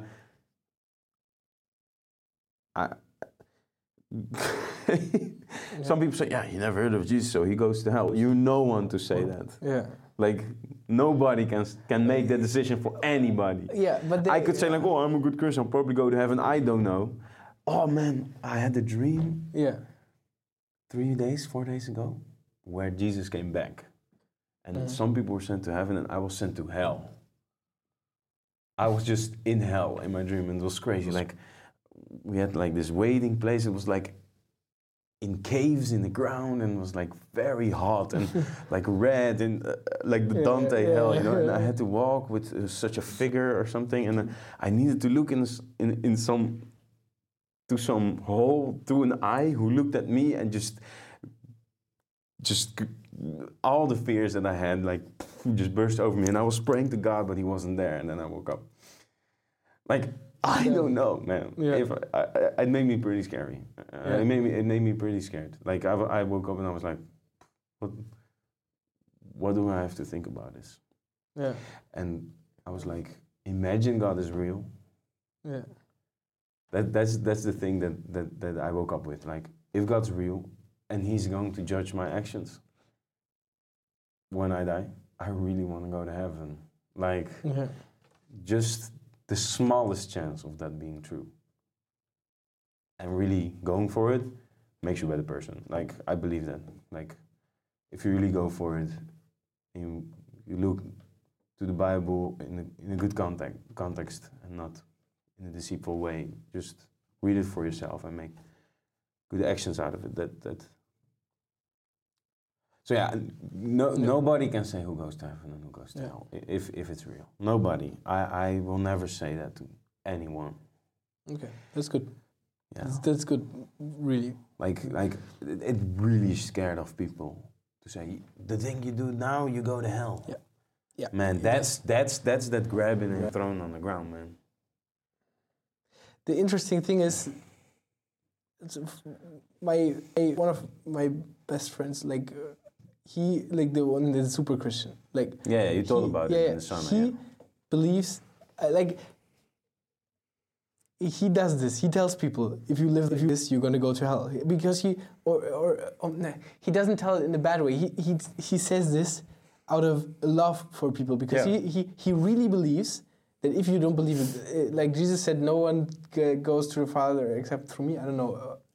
Like this is like, and he really believes that this is true. And he's like, I don't want people to go to hell, so I want to tell people that, like, hey, there's Jesus. He can save you from not going to hell.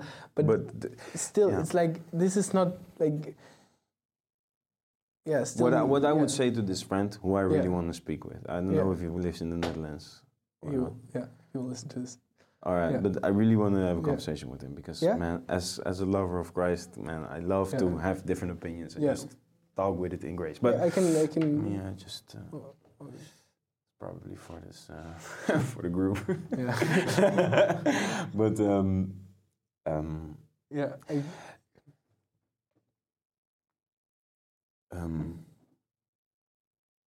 where love is, there cannot be fear, right?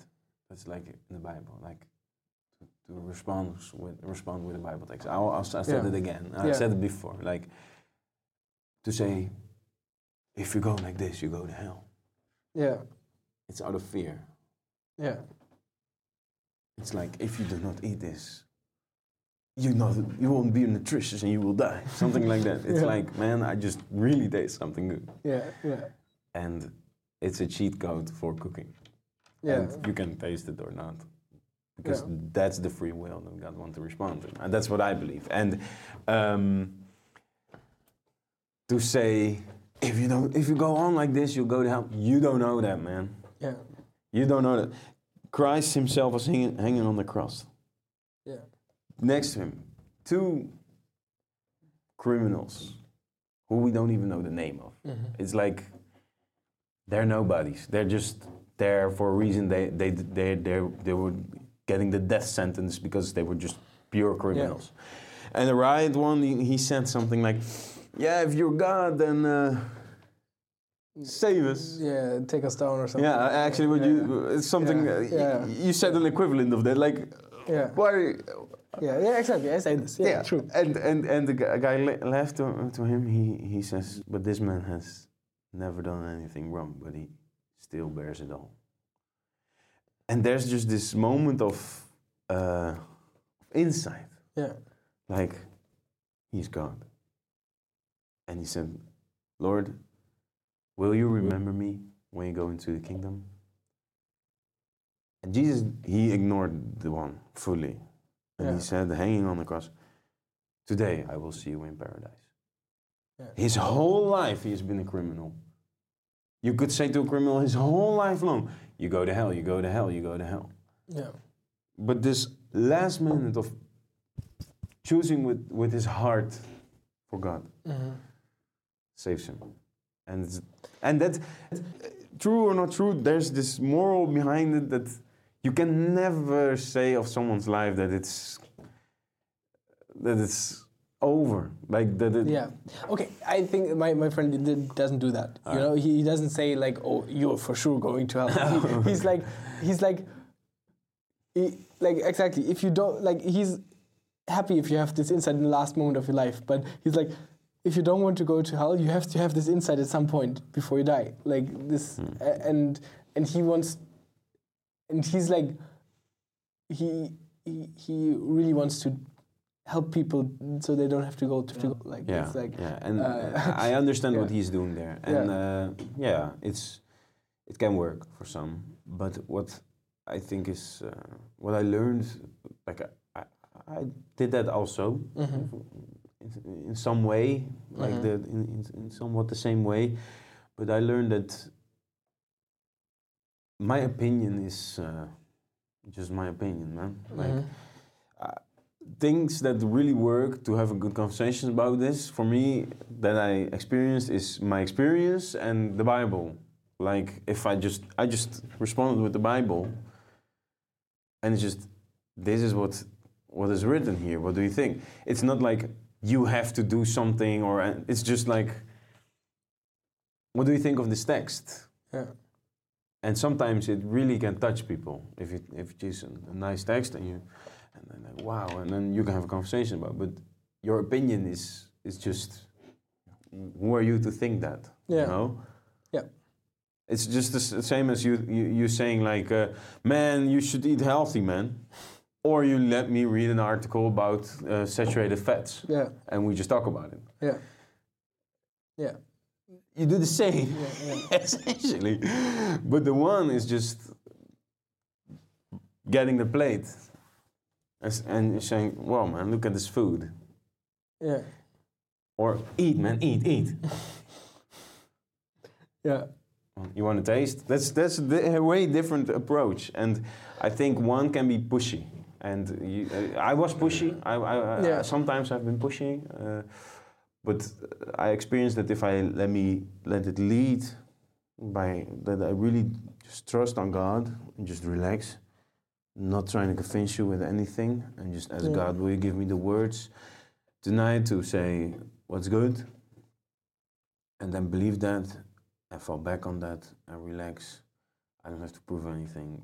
That makes way more relaxed conversation. So that's what I would say to him. Like, Maybe, never say this will bring you to hell. Maybe I'm also, I'm not sure. Maybe I characterized him a little bit wrong. Like, if you're listening to Museum, like, I don't know. Like, maybe it changed over time. I know that he believes that heaven and hell exist, and I don't know if he's like. I don't think he's walking around being like, you're doing it wrong. I'm sure. Like, for sure, he's not. Sure. He's going to be. He's like, okay, it's God's work. He's just. I think his thing is I'm going around and like, I will tell people of God, but in the end, it's God's thing. If people will listen, it's like it's not his task to make people believe in God or anything. And but still, I think just the fact. Like I just like see this or this problem, and if you say people that believe in God go to hell, I see this problem. Like if God made us, why should He punish us for how He made us? Or why, like even if there's like this argument with the free will, even if like God had to give us free will, and then maybe some of us are bad, why does He make hell? He can just turn lights off or something, but He doesn't have to punish us for it. Like, this is like, I would not want to like let's say like some child rapist or something, like the worst person you can think of. Like, I would not want to punish this person internally. I would rather say lights out for this person, like nothing, like rather nothing than internal suffering. Like, what the fuck internal suffering? Like this eternal suffering. Eternal, yeah. Eternal. It's like, I think another book recommendation is The Great Divide from C.S. Lewis, Christian writer, and such an amazing book. Spoiler alert. This time you're learning. It's a really good book, man. Yeah. It's about a person that wakes up in hell, and he gets the chance to take a bus ride to heaven.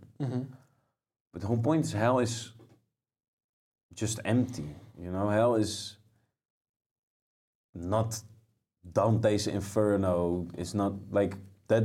Those ideas were made by people. Huh? Like, the idea of hell, the idea of Satan in that way. Yeah. It's commerce, you know? Nobody knows what heaven and hell looks like, man. Yeah, true. And people don't mind being in hell, in his hell. Yeah. It's just gray and nothing. It's just bland. But just if like all this like the thing I'm trying to say is I can't imagine a hell that is real punishment like eternal suffering. And this is so if there is a hell with eternal suffering, I would say this God that made this is an asshole, like literally. Like if there's a God, like because no one deserves eternal suffering. Like rather put lights out. Like there's no person that deserves eternal suffering, like forever. Like this, and so because I don't believe in this, like of course, like maybe like this is also what one of my friends says. Like maybe it's like hell is the absence of God. Like okay, that's what I think that's what the Bible says. Yeah. That's like something that I believe because that's what the Bible says. But all those but the images, Bible also says no stop. The Bible also says things about the hell being like they will like how do you call it when their teeth like Jesus said stuff like this like that the hell is really bad. Like in the Bible. Let me just look it up. Wait, I can also look it up. It's like, well, no, you look it up as well. Yeah.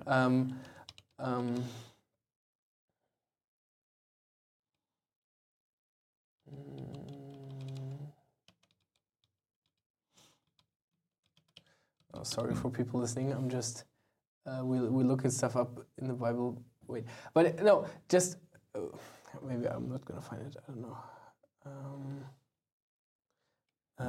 My phone is so slow. Okay. He says, it is a place of eternal torment. Like, okay, Luke 16:23, it's like, he says it's a place of eternal torment of... Okay, Luke 16? Luke 16:23. Yeah. Of... also Mark 9:43 and Mark 9:48 and Matthew something of unquenchable fire, where the worm does not die, where people will gnash with their teeth in anguish and regret. Like Luke 16. Wait, this is Matthew. Wait, the last one was Matthew 25. Okay. Wait, no, not Matthew. Wait, what the fuck? Where is it now? And now Matthew 13 for the.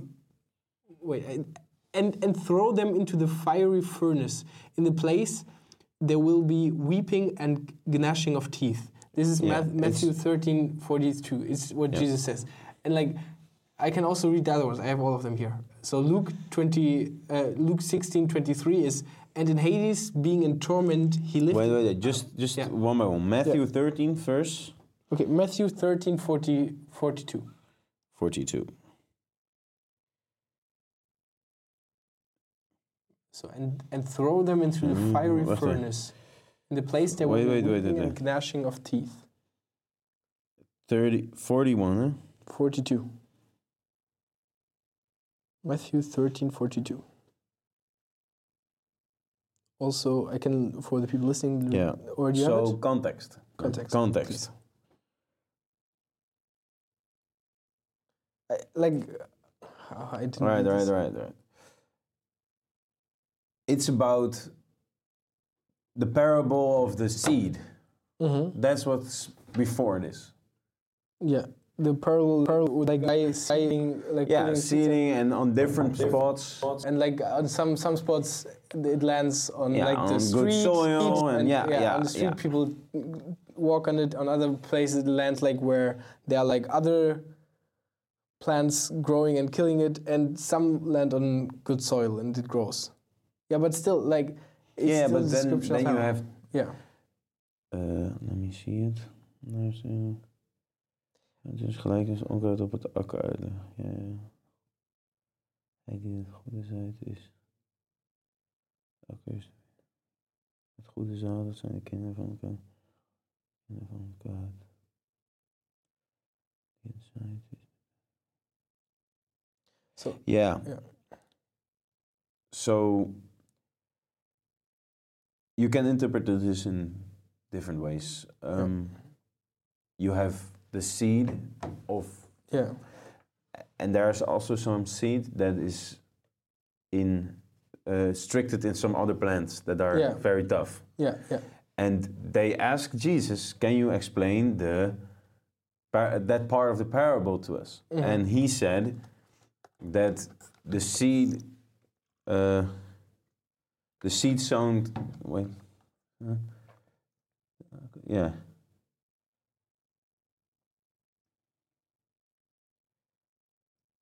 Yeah. So he who sows the seed is the Messiah, is God, is something like that. The place where it lands is the world. The good seed, those are the children of God. So The ones landing at the right place. Yeah. No. Also, the seeds. that land in the seed. Yeah, like the seed is the idea of God, like the. Yeah, I think. Yeah. So he says, yeah. So they asked him, would you please explain us the parable of the? I need to know the English word, man. Wait, Let me just. Maybe I can get the full one in Onkruid. English. It's. Wait. Reading context. I have it in English. So. Weeds, like the weed. The weed, yeah. The seed for the weeds are like the seed. If you sow, for example, spinach, then sometimes you have weed between it. You want to pull it out. Yeah. So he says he who sows the good seed is God. Let's say it like that. Yeah. The place where it lands is the world. The good seed are the children of God. The weeds are the children of evil. Mm-hmm. The person who sows this evil seed is the devil. I'm at 39 now. Yeah. But 40, what? Yeah. 39, I'm there as well. Yeah, go on. And then the harvest is in front of the end of the world. And then it will be sowed. And then the weeds will get out and thrown in the fire. Yeah. Just like that. The Son of Man will send his angels, and they will gather out of his kingdom all causes of sin and all lawbreakers. You know what I think this is? Throw them into the fiery furnace. You know what I think this is? What? Demons. Okay, what do you mean with that? You have the devil. Yeah. And the devil sows also something. Yeah. And those are demons. Yeah. You're a person growing and then get obstructed by weeds. Yeah. And those are demons. Yeah. And just like that. And they are the causes of sin. Yeah. I'm not sure, but this is how I interpreted this now. Eh? I need to check this out a little bit more. Okay, but true. Then these weeds, these demons, they will get that's also happening in the last book, Revelation, with this big war, and then the devil finally being dead with all his followers like dying, and those are the demons. Mm-hmm.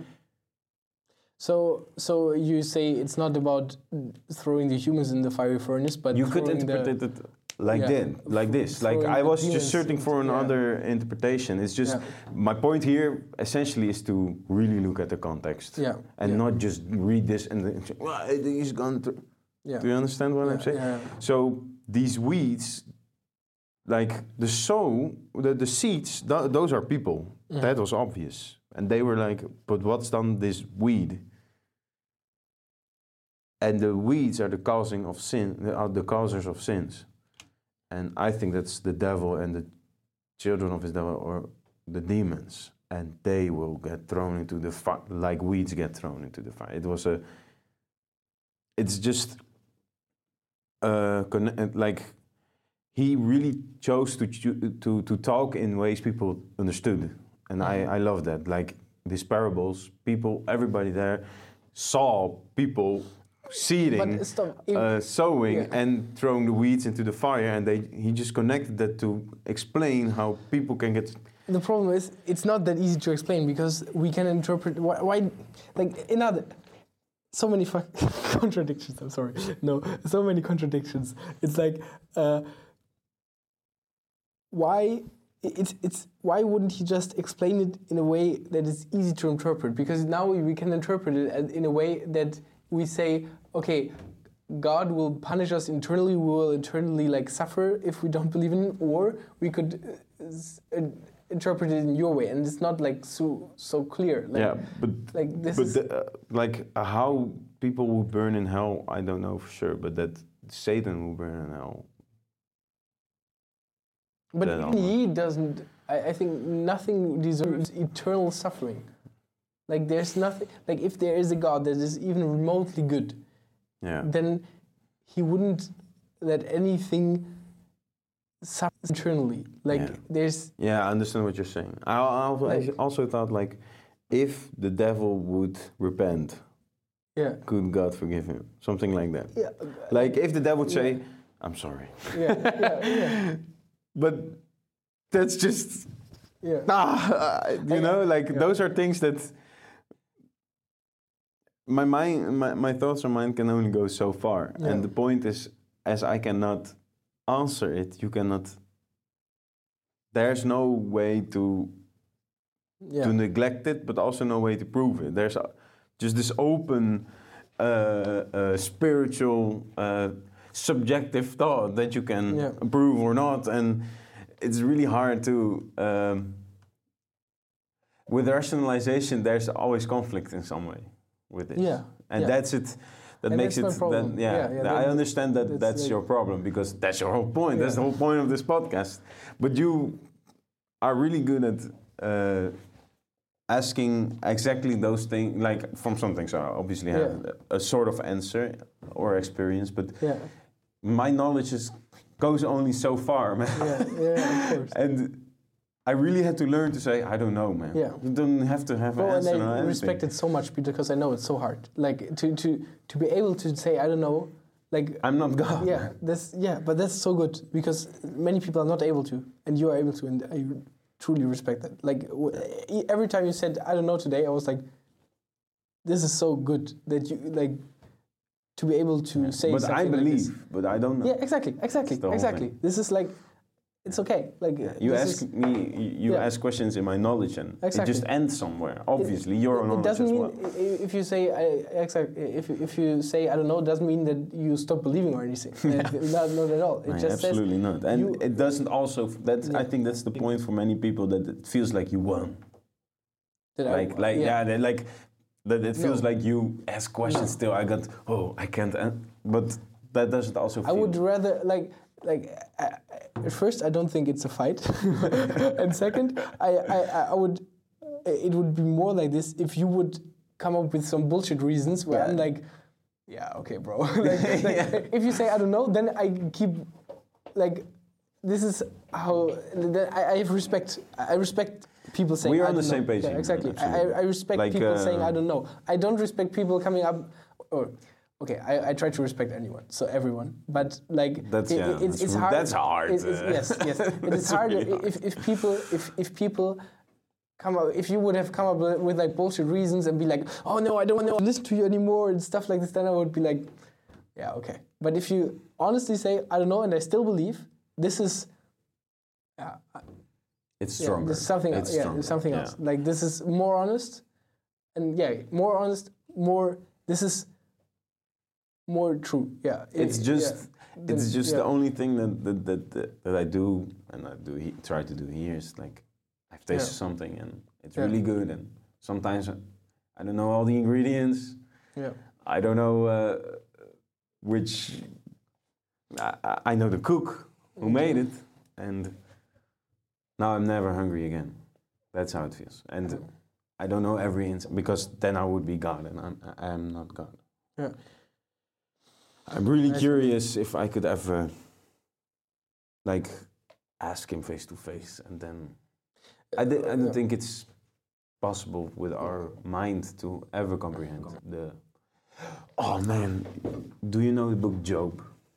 I think I know It's all the such stories. like so- Ecclesiastes and Job, man. You should what read. happened in You Job? should read like Ecclesiastes is about the emptiness of the world, Yeah, like meaningless of the world, and Yeah. since you Yeah. are convinced by it by yourself, I would highly recommend you reading it. And Job is about this guy who is good and has is it everything the one alright. that punished like where Yeah, God and made, then like, God, this, yeah. and then Satan goes to God in heaven to ask to say something like, yeah, he's only good because you bless him. Yeah, And then God says, all right, you can do whatever you want. That's really cruel, right? yeah. But you cannot kill him. And then everything goes south. Like, his family dies, his crops die, his animal die, He gets really everything, sick, yeah. everything, and he curses that he was ever born, and he's like, why God? And he just put God in front of, and he says like, you must give an answer, something like that. He's like, Yeah. I cannot live with this. I need an answer, and then he gets a dream, Yeah. and I need to read it, man. It's like so good that this is in the Bible, because it's so not neglecting these contradictions. It's just putting these contradictions in a story, in a literal story, and it doesn't answer them in that way that you know, oh, so God can play, so the devil can challenge God, something like that. You can also think, so every time the devil attacks me, it must get through God, something like that. Yeah, this is this little guy. Yeah. In the middle of nowhere. Yeah. And I imagine him having a vision of the Niagara Falls or something. Yeah. Like the only thing that you have in this perception of your life. But the reality of everything is way bigger. And the moment you realize how small the only reality that you have is the reality that you can see, and that's maybe the smallest part of the absolute reality. And I think that's why I love geography so much, for example, and that's why I love to really watch documentaries about how the Earth was formed and evolution and everything, because it is absolutely not in conflict with God, in my opinion, because it's all.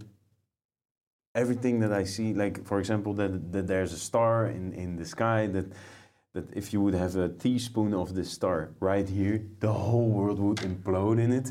Shit like that, I'm like, whoa, that's my God. You know, like, it just, everything that helps me to get out of this perception of my own life, in the absolute reality of everything, the more you get into that, the smaller you get, and the smaller every problem of your perception get. And when he wakes up from this, he was like, bless the Lord, my soul. Like, he saw that he was so broken and small, and that God was way bigger. So he blessed God, and then God blessed him with way more than he ever had. But just figuratively speaking,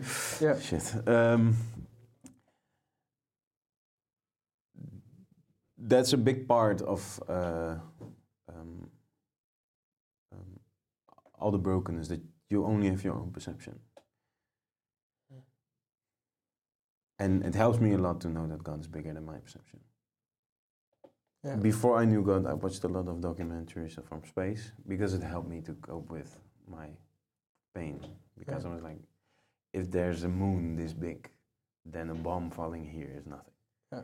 Like, in the perception of everything, all that I can ever do is nothing. And that makes it, that helps me breathing in some way. Mm-hmm. And that I think that's what God did here. And I thought that he would say something, who made the camel or something, but he named some animals. Maybe this comes later. Yeah, but he's like, who are you, man? Like, you listen to me, you know? And like, he shouts to God, you listen to me. Yeah. Where were you when the foundations of the earth were? Like, where were you when the seas were? Yeah. Like, still. Like, if it's true, if God made everything and is this big, and you can connect it, can be connected with it and experiences love from it, then it's bigger than everything, right? If it's true. Yeah, And let's keep it as this idea, because then it's not arguable.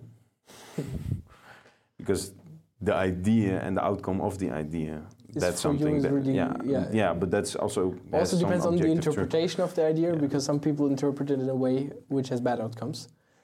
Yeah. But I truly, I see when I talk to you, and I believe you that this is something that made a really positive impact in your life, and I see it in some of my friends as well. That they are really happy with it. And I'm happy for them. I'm happy for you, and I don't want to take this away from you. It's nice. It's still impossible. I can you will never be able to do it. But still, you can ask the hardest questions. You will not offend me. But still, when you, from my, this is not how I'm really open, but but you want to stick to the truth, the absolute exactly, truth. Exactly. This is I'm really open, but I'm not gonna lie to myself to believe something. I want to believe in. I really want to believe in what I really believe. I don't want to try to forget stuff to believe something, because so. Of course, you can't believe in something that you don't believe is the truth. It's just not possible. Then you don't believe in. If you don't believe that something is true, then you don't believe in it. That's. So I want to believe in what I believe to be true, of course. Yeah. And I don't. And I want to believe in the truth. And so, for me, I see too many contradictions, and I'm happy if people want to discuss this with me, but I'm also nobody is going to be able to take these contradictions away. Yeah. C.S. Lewis was. He was highly educated, and he had also very big problems with these contradictions. So I believe that God can do. Man would be so awesome if he would speak again in 10 years, and we would be that. You never know, man. So it's very, very unlikely. But it is. I can truly understand that. You, I said it again, but something came in between. In the beginning of the podcast, I think we weren't recording yet. Yeah. You made me think of one of my best friends, and I won't mention his name. But he is this. He has in that way the same goal as you, and 2 times a year we take a walk. We just go to some park or a big just in nature. Just he has a car, and then we drive and we walk, and we walk for 3-4 hours straight, and we just want to understand each other. Mm-hmm. That's the only thing that we want to do. We don't want to push the head of the other in our beliefs. And he's absolute classical atheistic. He's there's no God. But then with all respect and openness. And I am an absolute Christian, and with all respect and openness. And you made me think, because he's also the moment I know it's the truth, I'm sure I fall on my knees. But I just can't. Yeah, exactly. It's just impossible. And I'm I totally understand that. And it's not my job to force you on your knees. Yeah.